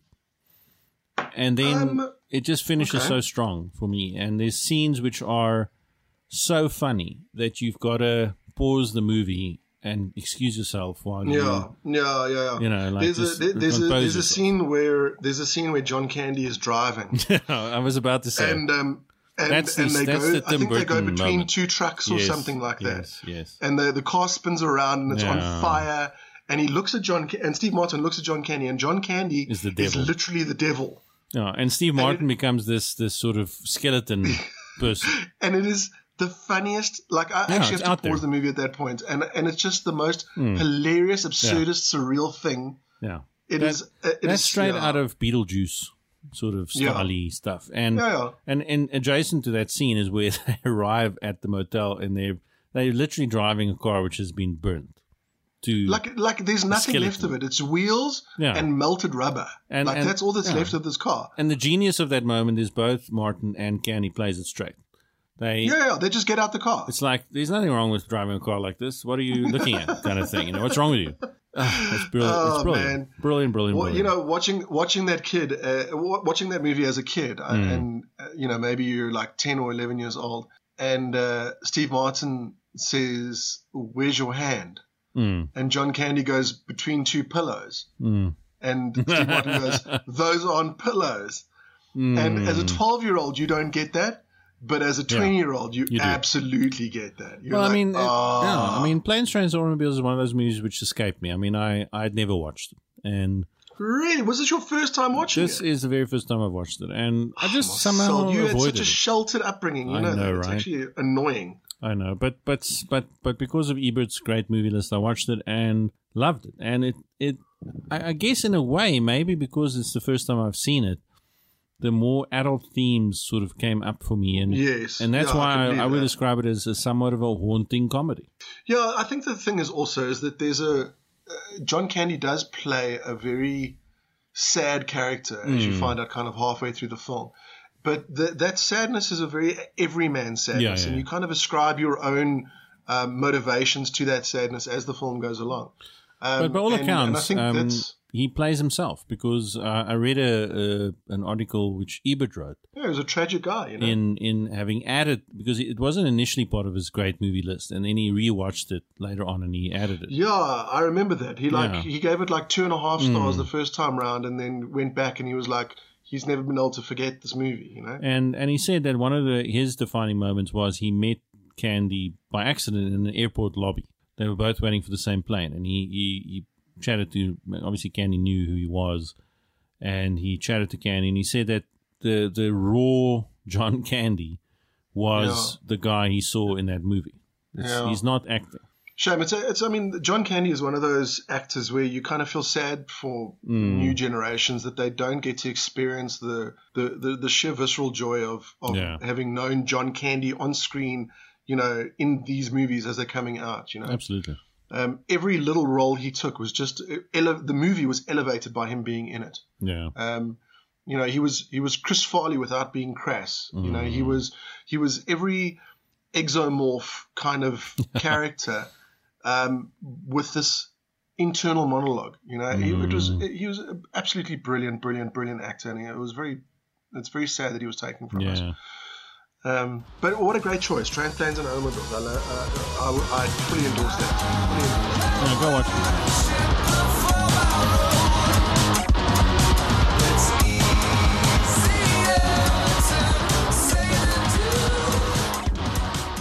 Then go rewatch it if you only saw it many years ago, because you'll take different things from it.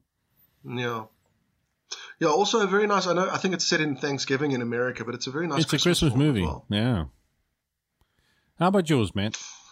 So the reason I said mine was controversial is because I recently had the opportunity with my, I have a 6-year-old son, and all the Studio Ghibli films have been put on Netflix, I think at the beginning of this last year.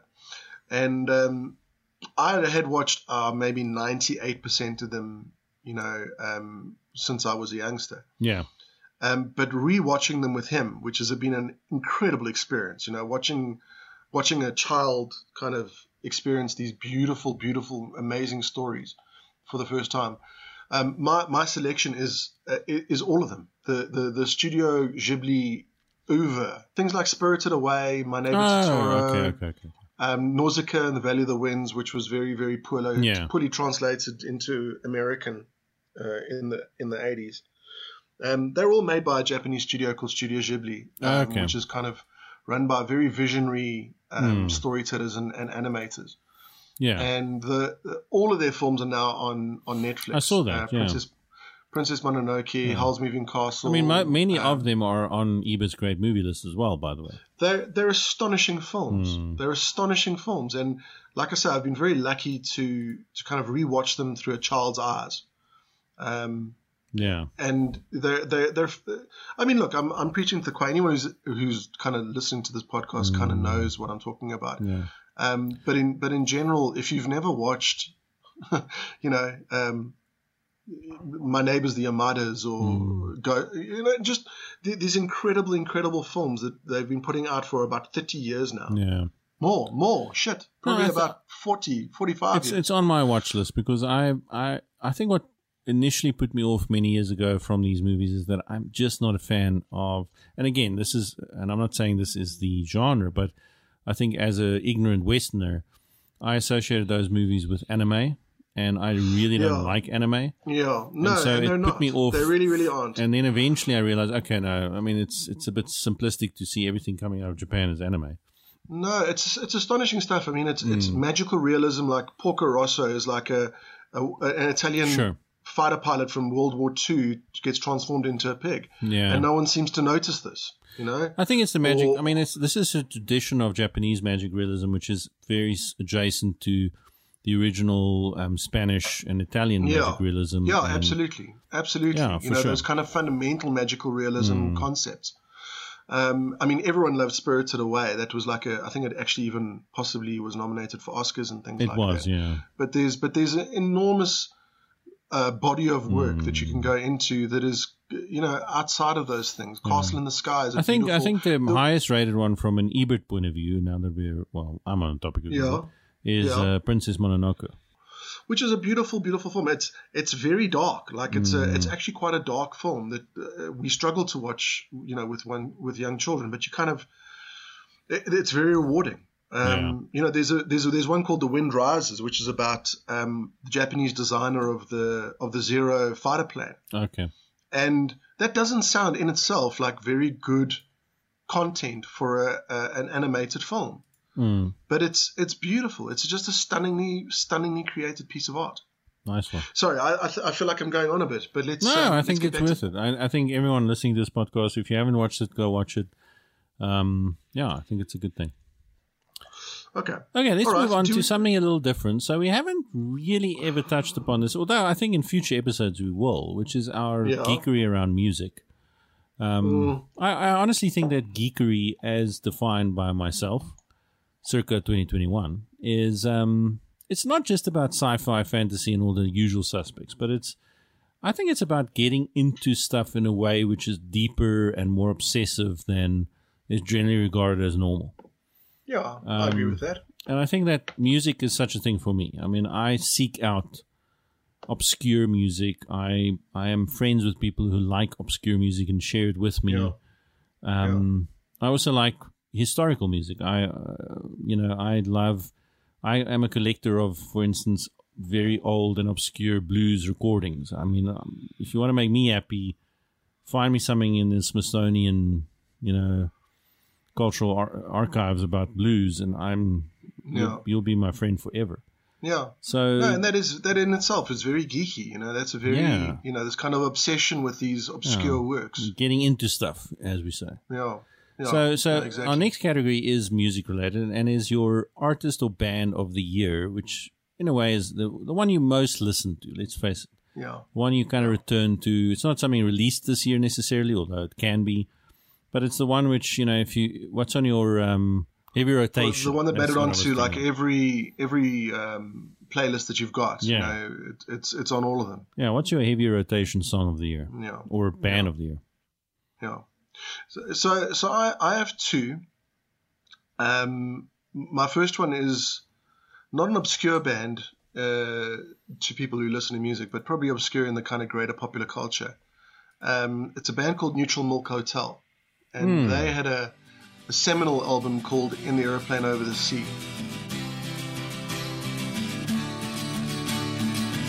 What a beautiful face I have found in this place that is circling all around the sun. What a beautiful dream. From what I understand, was written pretty much entirely from the point of view of the main artist of Neutral Milk Hotel, the lead singer, who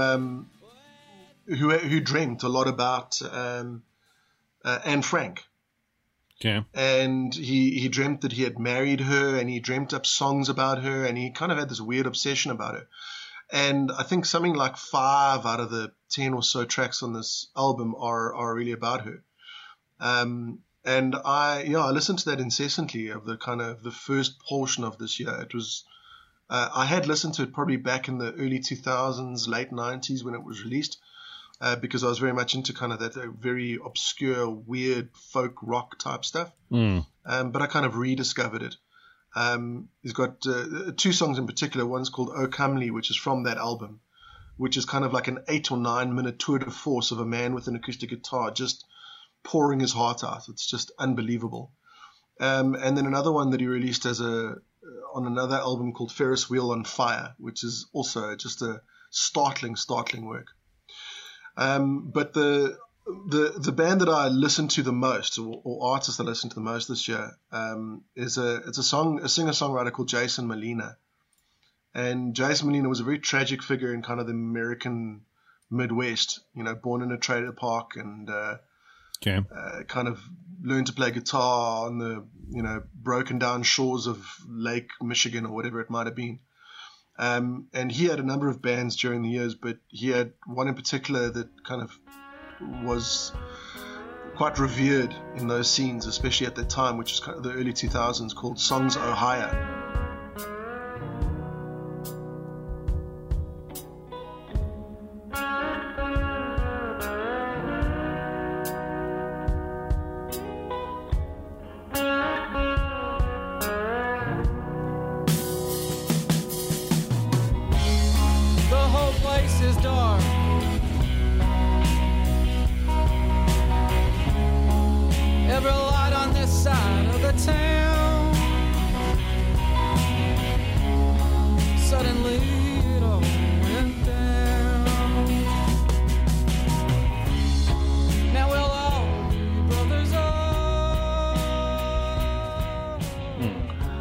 They released an album called The Electric Magnolia Company, which I'd say the last 6 months or so has been in pretty much constant rotation in my car and on my phone, and it's something I can't get away from. It's helped me through some pretty difficult personal times this year, and it's a startling piece of work. And I mean startling in the most purest sense. It's something that people will listen to and it'll disturb you by its clarity and its honesty. I highly recommend both those artists, Neutral Milk Hotel and Jason Molina, if you are in any way interested in music that matters. But those are my two artists of the year. Absolutely. Yeah. Cool one.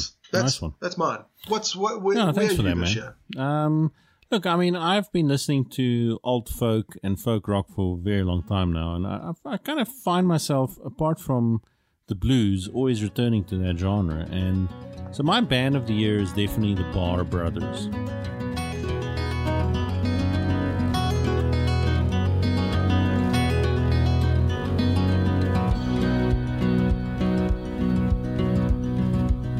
I was holding my breath when the tightrope walker slipped into the moon glow, saying, all my children follow me, maybe it's time to go. You can be American Outfit.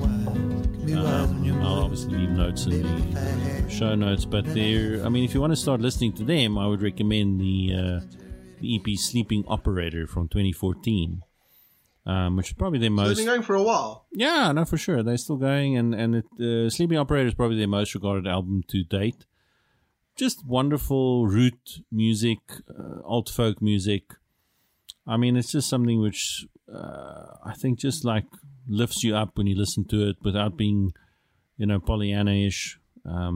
It's got mature themes, but it's got excellent musicianship. So I've been very excited about the sort of alt folk movement coming out of America the last couple of years now. And the Barr Brothers really, I feel, are really, really seminal examples of kind of at the forefront there, yeah. Yeah, so really good stuff. I mean, I haven't actually... They're one of those bands which you just don't see bad songs coming from, out of them. You listen to every new song and it's like, yeah, this is pretty good. This is excellent.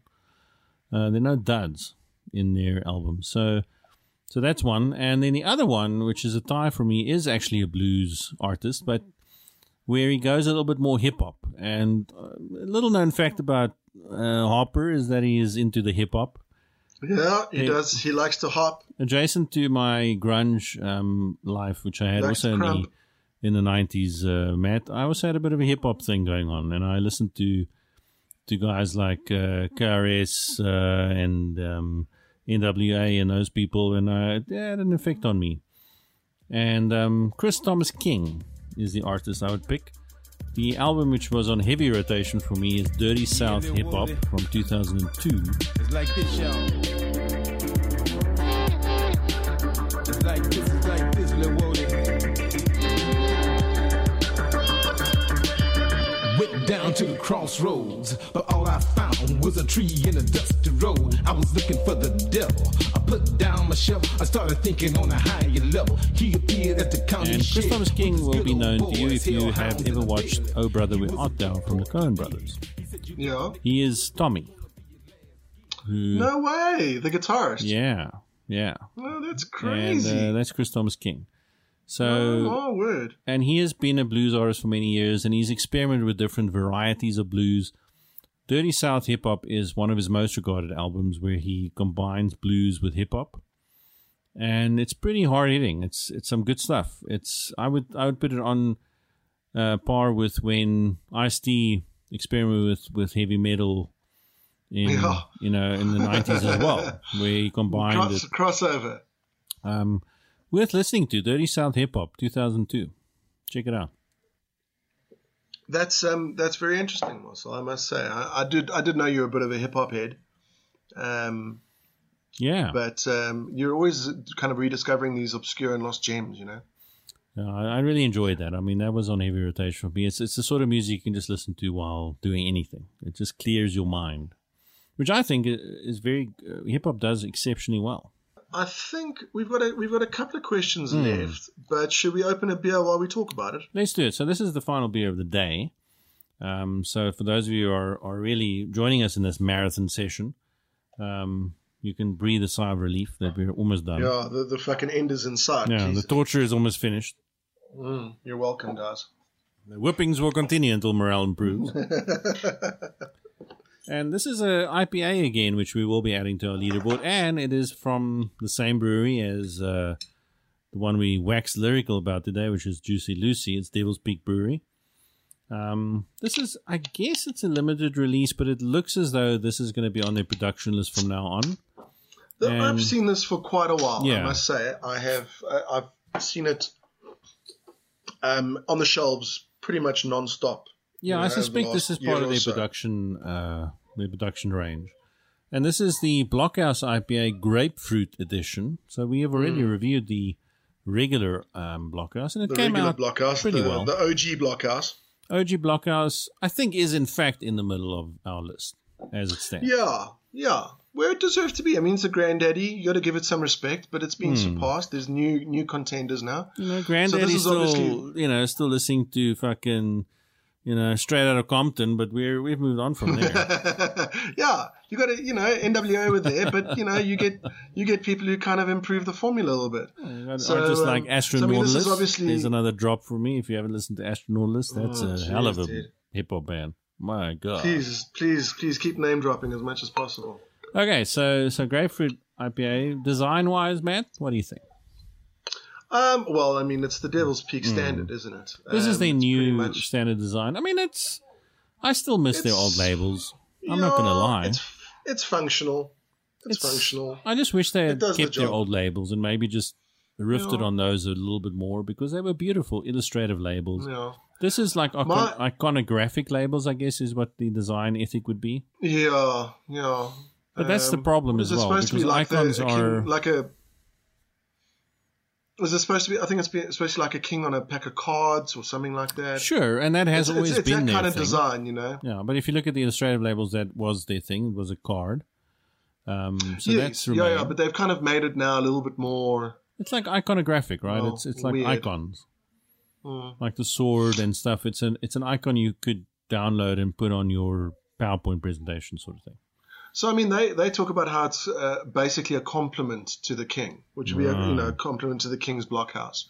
So I assume this is basically them saying, the King's Blockhouse is like we've said, the OG. And this is them giving a little spin on it to pay tribute in some way or another, My biggest issue with this was that the first time I bought it, which was maybe a year ago, was I wasn't able to tell the fact that this was the grapefruit version. I thought it was just the King's Blockhouse IPA. So when I got home and I started drinking it, I thought there was something very, very wrong with my King's Blockhouse until I was like, oh, okay. Look, I think the original King's Blockhouse back in the day was very Cascade forward, which was the C hop, which was most used in IPAs back then. And Cascade is known to be ruby grapefruit flavored. I mean, that is what it is. Yeah, that's its jam, yeah. And so since then, their hop bill has increased in complexity, and here they're adding actual grapefruit. So my guess would be they would add the grapefruit rind, maybe to the boil, I would think. Late boil would be my guess, just to kick up that grapefruit note. So technically it's a specialty IPA added with fruit, style-wise, but it's still an IPA, obviously. They don't mess around with the smell of the grapefruit. They really don't. Yeah, I'm on record for liking grapefruit generally as a thing. So this beer is a danger for me because I'm vulnerable to its conceits. So I'm hoping that you can bring some objectivity to this shit. You're just a slut for whatever they're going to put out, as long as it's got grapefruit in it. Is that what you're saying? I mean, there's your critical senses give up completely when there's some grapefruit. Yeah, and I mean, there is another brewery which makes a fantastic grapefruit IPA, which is Brewdog, the Scottish punk craft brewery, and they make a beer called Elvis Juice, which is their IPA with grapefruit, and that is perhaps one of the finest IPAs I've ever had. In fact, I would love us to have that someday. Because you get us some brew dogs, bud. Where on earth is that going to happen? I want to get it, man. I want to get it. Okay. Yeah, sure. Whatever. It used to be here in South Africa, so it's just a matter of time. But that was, for me, one of the finest IPAs of its time. Now, I don't know if I would still rate it that way. But so anything, I mean, it makes sense. Like in some way, there's two philosophies about adding things to your IPA. The one is to accentuate the hops you have. So that's sort of the lactose idea. The other is to contrast it against something else, which is often the maltier IPAs, which you get in the European IPA style. And then there's something to enhance the flavor you already have, which is the grapefruit which is obviously idea. Where this is sitting. This is kind of the complementary idea. We've got that kind of grapefruit back end, Let's make subtext text. Absolutely. I like that. Subtext. So What do you bring up some top shelf philosophy out there, man. You're welcome, buddy. You write that down. So what do you think on the nose? Nose is very fruity. Very, very fruity. Very grapefruit. Almost a little bit fermented fruit flavor for me, like you get in a cider. Yeah, like there's a dankness to it. There's a sharpness to this.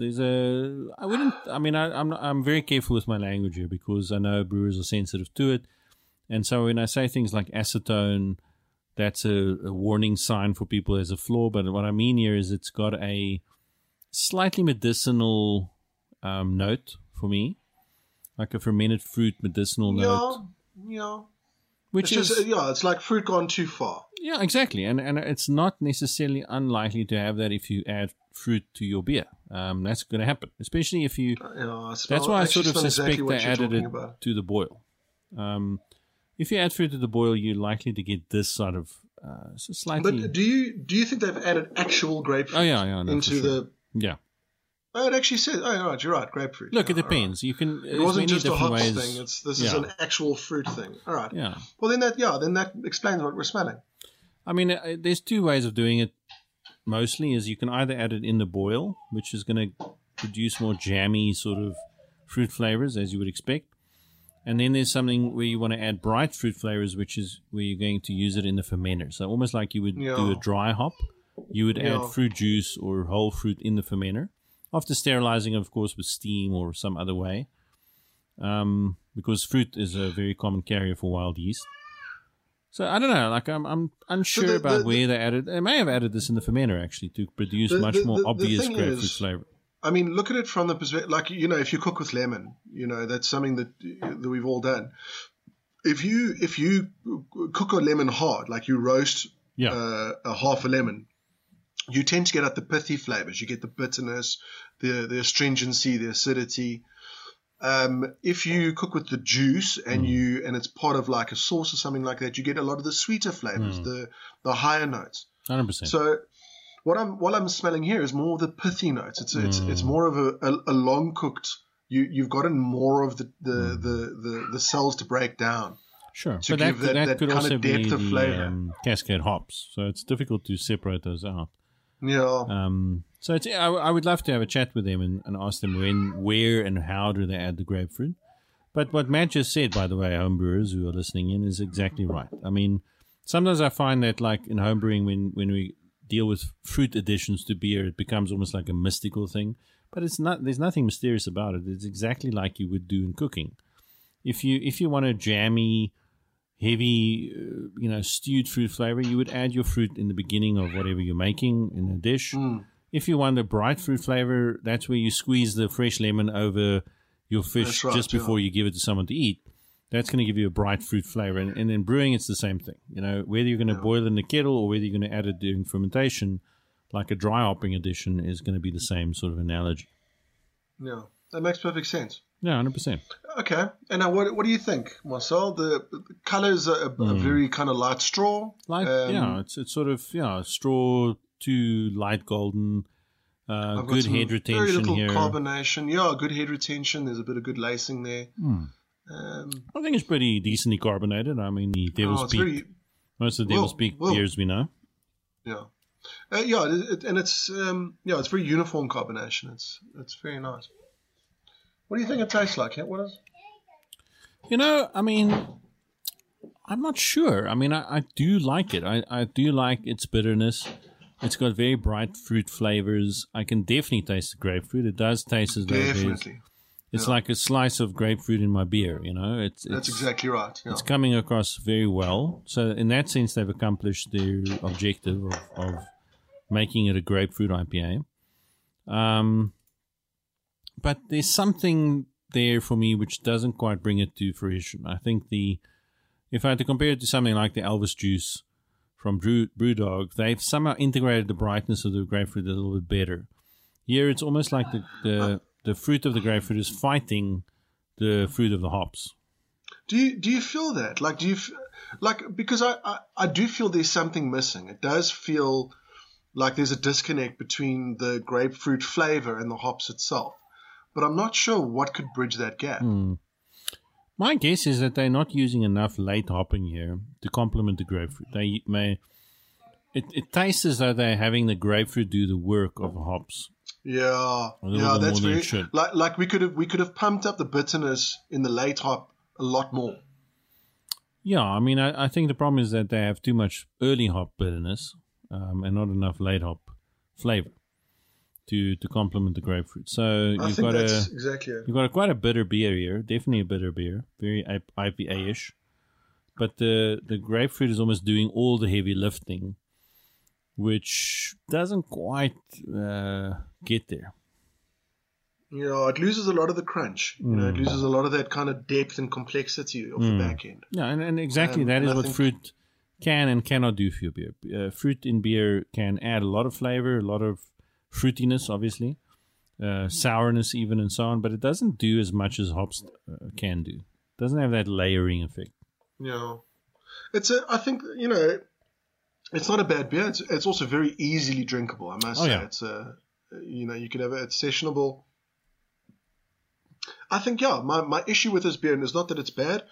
It's that there's a bit of a missed opportunity there to create a more complex and substantial beer on the back end. Indeed.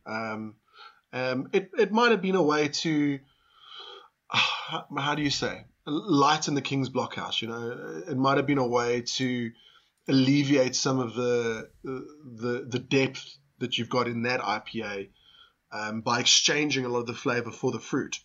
Yeah. And that does tend to be where I think this has gone.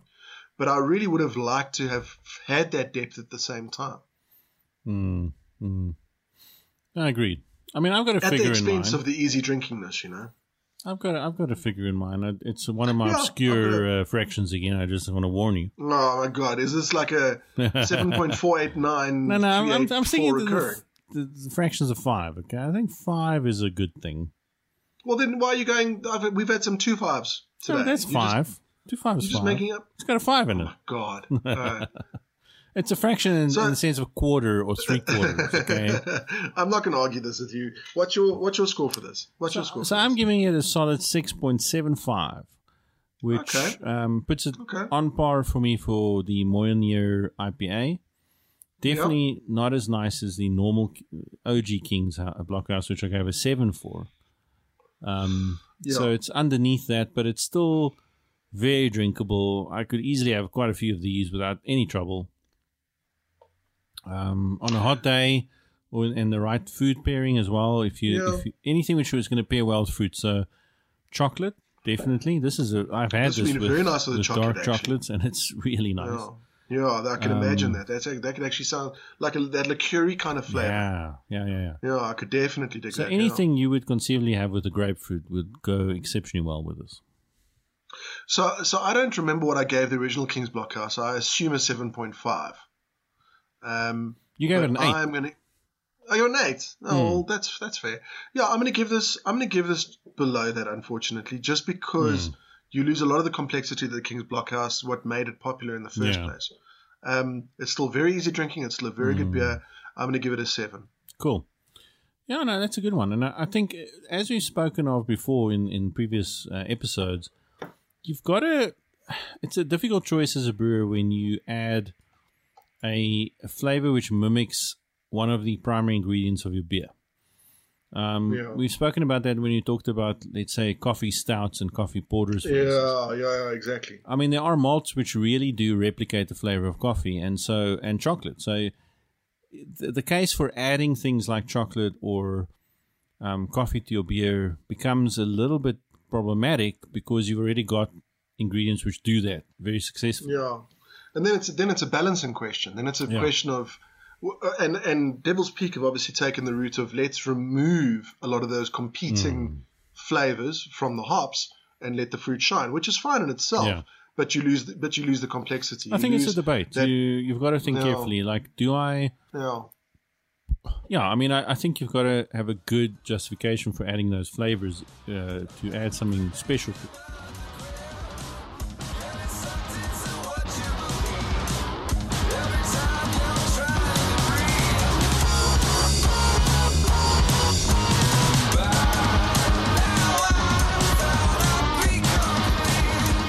mean, that's what I found in Elvis Juice, for instance, from Brewdog, which I don't find in this beer. Yeah, look, in a way it's disappointing because I expect the King's Blockhouse, and I'm not getting it, but I'm getting its kind of poorer cousin. Yeah. You know, and it's and I get it. I do get this beer, and it's not an unlikable beer. No, it's not a at all. pleasant beer, and I can drink it, and that's all great. But that's not the only thing we're looking for in these beers. We're looking for a little bit more. We're looking for that sparkle, that thing that makes you go, wow, this has entertained me. This has given me pleasure. And the Grapefruit IPA, I like it, but I don't like it that much. I think our rating suggests that. I think it's going to put it in the middle, lower sort of range. Yeah.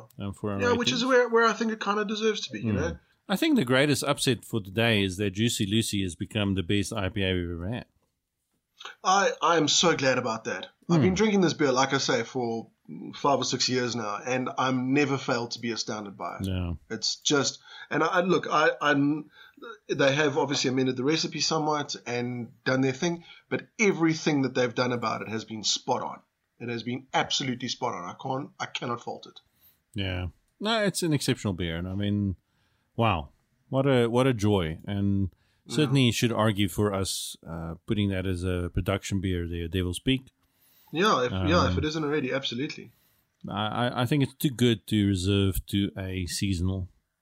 Well, why don't we finish this off, Marcel? Let's So we've got a finish it. couple of questions left, not a lot. Let's whip through it. I would say we've got one question left from our popular culture section, Right. which is our favorite video game of the year. That's a good one. I'm interested to know that. That's- I mean, Matt, little known fact about you and I is that we are video game geeks. Yeah, I know. We never bring it up, but I mean, for our sins, yes, we do tend to game. I'm like a good I'm game. unashamedly addicted to video games. I first learned this when I was a youngster at the local bowling alley, and I obsessively Yeah. spent all my money on Gauntlet. You remember Gauntlet? Well, yeah, of course. Oh, holy shit! It of was course. a 4-player Red Mage arcade needs game. food. 4 players simultaneous. It was amazing. I was a very good warrior in that particular game. I was always picking that character. Pumping 20-cent coins into that machine like it was 20 going out cent of coins, fashion. man. Shit. And even Yeah, pinball. I used to love pinball. I was a bit of a pinball fanatic. Oh, no. See, pinball was always too mechanical for me. I like to think there was a But computer pinball involved became at some digital, point in man. time. There was a Star Wars pinball game, which I loved, which had like TIE fighters you had to shoot at and stuff. Yeah, I remember it. I remember it very well, actually. Spending days at the arcade, man. Like you said, at the bowling alley, there used to be the line of arcade machines. Of Yeah. Dig Dug and Gauntlet and Centipede. Remember the ball? Centipede that and ball controller? Ridge Racer. Yeah, absolutely. Yeah, I do remember the ball controller. I do. I very much do. So, okay. So with that in mind, as a gamer, Marcel, please really tell me what your game of the year is. So mine is, it was actually, once I started thinking about it, it was very obvious to me. That it was the game which I most enjoyed in the sense of the atmospherics, the emotions it evoked. Because gaming for me is, I think what video games are able to do is evoke emotion in a way which is very similar to movies. Absolutely. And the very best video games are the ones which are approaching a work of art, where you're playing it and halfway through playing it, you realize, oh, I'm actually a participant I'm in having an this work of art. experience right now. Yeah. Yeah, for sure.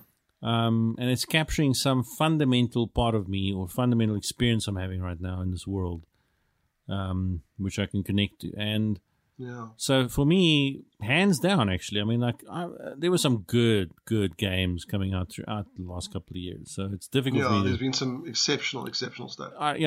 I will hands down select the video game of the year as The Long Dark. Oh, shit. Survival horror, my friend. Yeah. Survival horror. It is a beautiful game. It's a beautiful game. It is a beautiful, I mean, beautiful, everything beautiful about game, it is beautiful. The art, the music is exceptional. The Yeah. storyline, I've only played the story section of the game. There's another sort of hardcore survival version. Correct. There's a survival mode, yeah. I flirted with that a little bit, but I like the story. The story is compelling.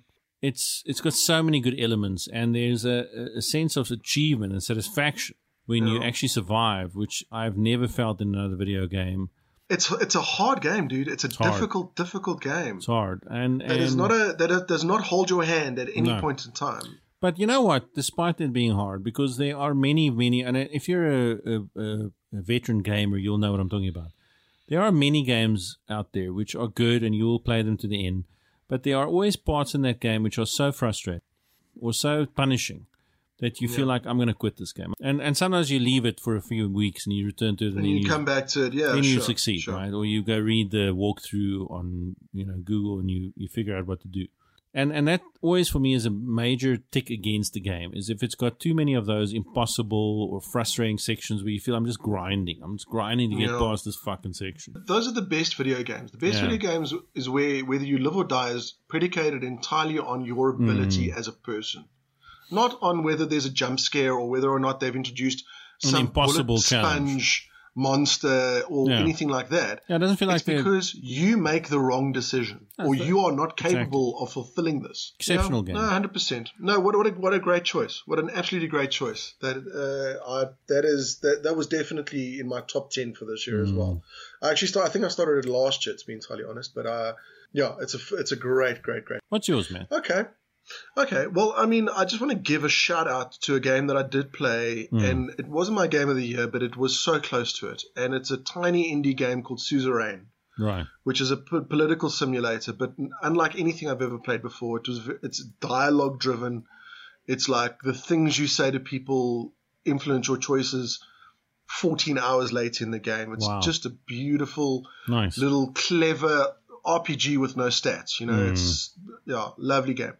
But my actual game of the year is something that I've played on and off now, and I try to convert you to it as well, Marcel. It's a labor of love, I think, for the developers, because they've been adding to it and building out and creating stuff, for 5 or 6 years now. But it's No Man's Sky. No Man's Sky. It's the freest I've ever felt in any sci-fi game. And I played that I thought you were going to select another game which I haven't played. It's a phenomenal piece of work, and it's now reached epic proportions. That's incredible in terms of your ability to do things and your ability to explore, and I mean, literally find planets that no one has ever fucking visited. It's despite amazing. Tens of millions of people playing this game simultaneously. I agree. I think No Man's Sky is an achievement. That sheer freedom to do what you want and build what you want and find what you want. I mean, down to the level that you can name the creatures that you find on individual planets. It's just, it's long overdue that you have that kind of. I mean, we've played games like Minecraft and Terraria and those kind of things where you've got that kind of freedom, but having a sci-fi aspect and building your ship and meeting alien races and learning their languages and things like that is just so fulfilling and open world, like open world in the proper sense of the world, not open world like Grand Theft Auto where you can phone your cousins to go bowling. I mean, open world like it's unlimited. Yeah, it feels very unlimited. It's the feeling it creates more than the actuality necessarily. And I think that, I mean, the closest experience to that game I've ever had is Minecraft. It's I can create anything and do anything I like. That's exactly it. I can build what I want. I can do what I want. I can be who I want. Yeah. Okay, so that's our gaming section, Marcel. Yeah. I feel if nothing else, Matt, we revealed that we probably should dedicate an entire show one day to games. To games, yeah, man. Yes, because we go way back. We go way back in this gaming community. Back.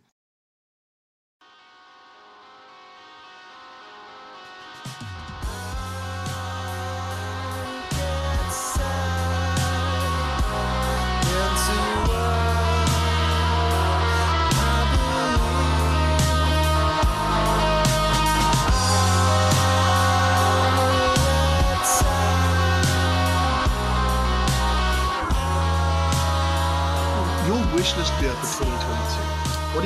What are you looking forward to? There's one thing really which I would like, and that's my wish list beer. Is I would love to see a really good, super bitter, bright, hop forward double IPA produced locally. That's what I want to see. I want to see a South African version of Ruination from Stone, or the 90-minute IPA from Dogfish Head. Those sort of beers, I'd like to see a very proper hophead IPA, totally out of control hop for double IPA. It's still balanced, but still incredibly hoppy. And I'm not going to pick it up if it doesn't say IBU 100+ on the label. Yeah, sure. No, that's fair. That's absolutely fair. I endorse it. It's actually strange. I've got a similar wish list beer, which is I'm looking to regain the feeling I felt when I had the first Fresh Hop IPA from Jack Black. Right. That I've written here Fresh Hop IPA 2022. Yeah. Looking for that 2018 Fresh Hop, that balanced bitterness, that upfront hops, that kind of smack in the face. It was an amazing beer. It was an unbeatable beer, and that's my wish list beer for 2022. If they pop out another Fresh Hop IPA, I want them to go back to their roots and then just double everything. Well, I think we must look out for 2022's Fresh Hop, because they do seem to bring it out every year. So we'll review it on here. So we'll look at that. Yeah. What would you like to see happen in craft beer in 2022? I think that my wish is really to see more partnerships between local breweries and local arts, crafts, and cultural, producers. So I'd love to see more craft breweries partnering with local artists, fine artists for their labels. Go partner with a food truck in your neighborhood for your events. Yeah. See what you can do, even simple things. Integration is what you're talking about. Right? So local ingredients. Go speak to the farmers in your area to see if they're not willing to grow some barley for you, grow some wheat for you, grow some hops for you. Yeah, for sure. Be a locavore type of brewer. Go speak to your local guys who are making furniture, right? And make sure that your furniture in your brew pub is made by those people and not just something you bought at a local, it's the punk ethos. It's the punk ethos. That's what craft beer is supposed to be. Yeah, become more local and integrate with these people, because they are hungry for it, as are you. And I think that I would love to see that. And people are, hungry is the right word, They're looking for outlets, and you're looking to make a great experience. And I think South African... Why the hell wouldn't you do that? Exactly, and I think South African arts and crafts have evolved to an extent that I really don't think there's anything in your brewery right now which you couldn't conceivably, except maybe for the equipment, the main brewery. I know that the international stuff's still better, maybe. But, everything else, everything else in your brewery, in your brew pub, doesn't have to come from anywhere else but, 50 kilometers away from you. Around your actual place of operations. There's no reason to do anything else. 100%. Okay. What I'd like to see happen in craft beer is I'd like to see more craft beers get into pubs. I'd like to see their taps in my pubs. Yeah. I like I said, I was down in the Western Cape, Marsno Plate. We didn't go to a single place where there wasn't the opportunity to buy craft beer on tap. Sure. And why is that not in Joburg? Yeah. Why is that? This is the commerce hub of the country and possibly the continent. Yeah. Why is it so difficult to get these things into established pubs? And I'm not talking about specifically craft beer pubs. I know that there's lots of those. I'm talking about why is it difficult to get this into a keg or everyday or pub. A Baron or absolutely, the guys that people are going to every day, so that we can get the guy who orders Castle Lager or Castle Light draft every single time he walks in, get those guys to change their minds. And you and I have said it in the past episode that if SA Pils from Soul Barrel were available, we would be solely responsible for drinking about a keg a week of that stuff. Easily. Sign us up for that. It wouldn't even be a competition. Yeah. Okay, Matt, we're just about finished with the podcast, but we're moving into the final part. Sad. I know, sad. I'm terribly sad. We try and make these into bumper editions in the end of the year because, so many people really do secretly hate spending Christmas with their families. And we'd like them to be able to listen to this whilst pretending to partake in the Christmas festivities. That works for me. Rather listen to a beer podcast than actually have to talk to the people. Absolutely. Just smile and nod. Smile and nod. Wow, you just described my entire management style. Exactly. So let's move on to one of our final questions, which is actually the big question, which we've left to the end. What is your brewery of the year of 2021, Matt? So mine was actually quite an easy choice. Mine, we've tasted their beers. on more than one occasion. I have specifically gone out to get some of them after we tasted them because they were so damn good. We were very happy with their branding. They're doing some interesting stuff. And by some interesting stuff, I mean they're doing some fucking exceptional stuff. Yeah. My brew of the year is Soul Barrel. Well, you and I have 100% overlap there, my friend. Yeah. My brew of the year is Soul Barrel as well.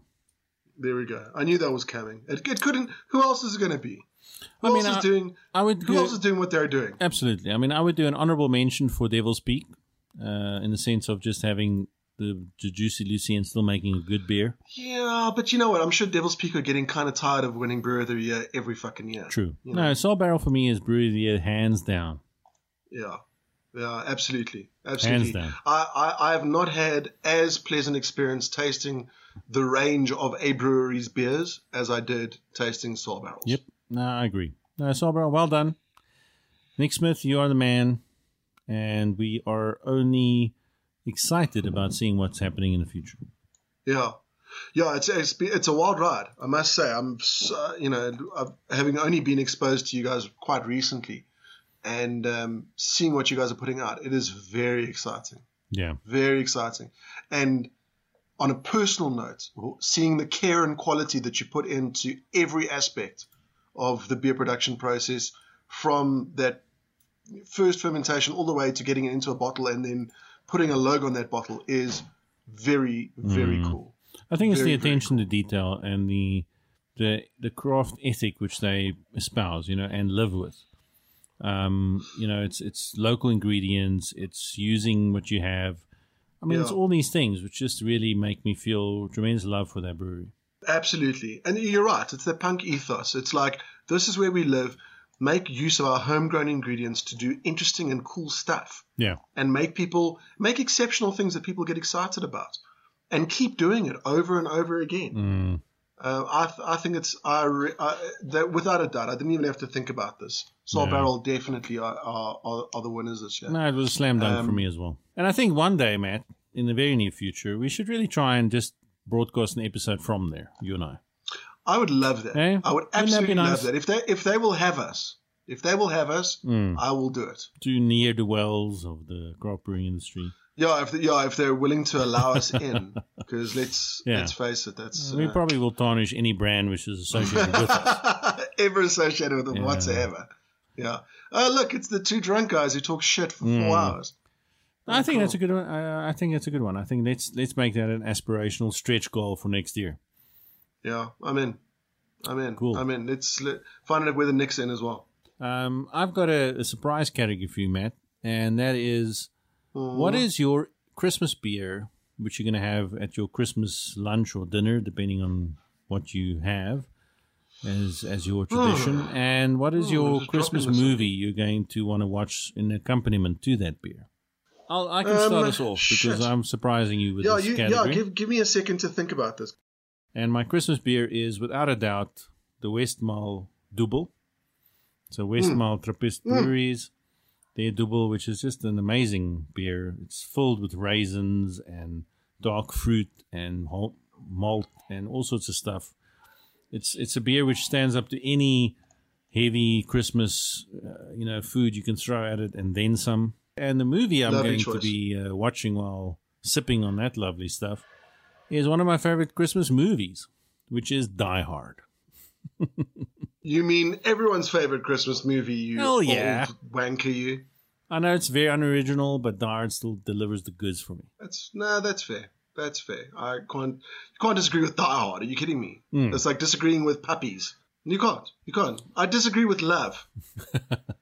Yeah, so not a very creative choice, I know, but I am embracing my lack of creativity. Absolutely fair. You are not alone. I actually, in my group of friends, I know of 4 or 5 of them who Die Hard is their absolute Christmas movie choice. Okay, cool. Oh God, I'm gonna have to get emotional here. My Christmas beer will be the beer that I convinced my long-standing mass market beer drinking father to drink, which he eventually learned to love very, very much. And in honor of him, it would be the Jack Black Lumberjack, if I could find it. Ah, nice.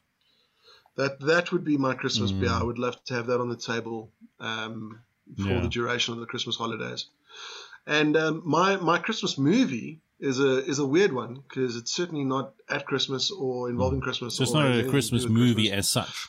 No, not in the slightest. But my wife and I, we came home from a New Year's party a couple of years back. Switched on the TV and this movie was on, and we were kind of drawn in, and we had to watch the whole thing. And then the next year we came home and we put it on, and now we have to do it every year. So our Christmas movie is Fight Club. The least Christmas movie ever, but we now are absolutely obligated to watch it every Christmas. So interesting. I mean, yeah, well, it is a great movie. Possibly the greatest. And I know that sounds like a very weird thing to say, but Fight Club is, in my opinion, probably one of the greatest films ever made. Like it's in my top 3. It's I think and that always will be. Well, that's why we should do a show of our top 10 movies of all time to get there. Yeah, I forget that. Yeah, but that's a good one. I think you and I can certainly swap some Christmas dinner tables and be very happy. Oh, yeah, absolutely. Cool. So the final question, Marcel, what New Year's predictions, what will 2022 hold for us? I feel that there's an 87.5% chance that we are going to contact alien intelligence out there. Yes, yes. They're going to send a non-zero number. They're going to send us the Encyclopedia Galactica, as Carl Sagan always said they would. And we're going to realize that we're ignorant fucks. We'll finally work out what all those neutron stars all over the place are doing. Yeah, I think that's my prediction. I'd like to see that. I feel that humanity has not done such a good job lately. We're doing pretty badly. Well, in the beginning of this pandemic, and this will be my concluding statement, my closing argument. Here we go. Put a stamp in it, Marcel. Is that at the beginning, when this pandemic started, Neil deGrasse Tyson, who is the torchbearer of Sagan, obviously for so many reasons, not least of which doing the modern version of Cosmos. Of Cosmos, yeah. Said that this pandemic is going to be a test of whether human beings in the world are going to listen to science. We're going to take science seriously, or are they going to move away from it, reject it, and go back to some sort of medieval form of thinking? And I guess that has been answered. Yeah. And when I heard him say that, I saw it as like, yeah, no, totally, we're gonna kick ass. We're gonna show look at us, human race. History that we have decided to go for science and listen to the wisdom of experience. Nope. And so not I in guess the fucking slightest.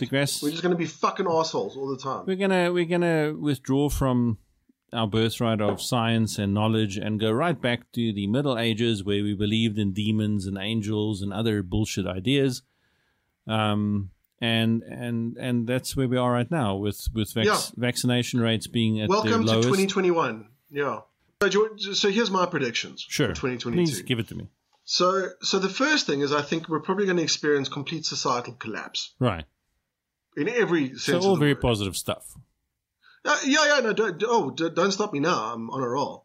I think that we're probably going to see violent police states enforcing compliance through heavily weaponized automatic drones. I think that's going to be about the big automatic 2022 thing. Yeah, but weaponized automatic drones. You got to keep that in context. What's an automatic drone without weapons? I mean, it's nothing. No, these drones are definitely going to murder you. Yeah. That's a base point of this. I think we're going to see mass killings, mass graves, forced migration, all on a global scale. Right. But then, worst of all, those things are all terrible. But I think worst of all is we're probably going to see season 2 of Temptation Island, South Africa, which will probably put us in a tailspin that we'll never recover from. I believe so. Despite my promise to the listeners that this is going to be a very optimistic, positive show, we've ended with doom, gloom, and clinical depression. Look, I think the show was positive, but I think anyone who thinks that things are going to get better is sorely fucking mistaken. Well, that's okay, because there's one thing. If there's one thing which we can all count on, which will improve the situation, even if it's desperate, dire, and without hope, in the darkness of life and existential chaos, it will be beer. There'll always be beer to have while you feel that the world's collapsing around you. It probably is. The building is burning and no one's paying attention. The horses left the barn, and so on. There'll always be beer. Merry Christmas, Marcel. Merry Christmas, Matt. And before we close, I'd just like to say thank you very much again to Pollinator for the music and the tunes which you've been listening to. Please go catch them on Bandcamp and other places. Go buy their album. Tell them that we sent you. Leave a 5-star review on iTunes for the podcast. It does help us. Subscribe. Tell your friends to subscribe. And be kind to each other. Share a good beer with a friend or a family member or loved one. Or even create a new loved one by doing so. This has been a rough year. 2021. We're hoping for 2022 being slightly better. Let's try and improve that curve with whatever we do, and we will catch you on the flip side with a brand new show in the early start of next year. Matt, it's been a pleasure. It's been an honor serving with you. Peace out, Papa. Peace out.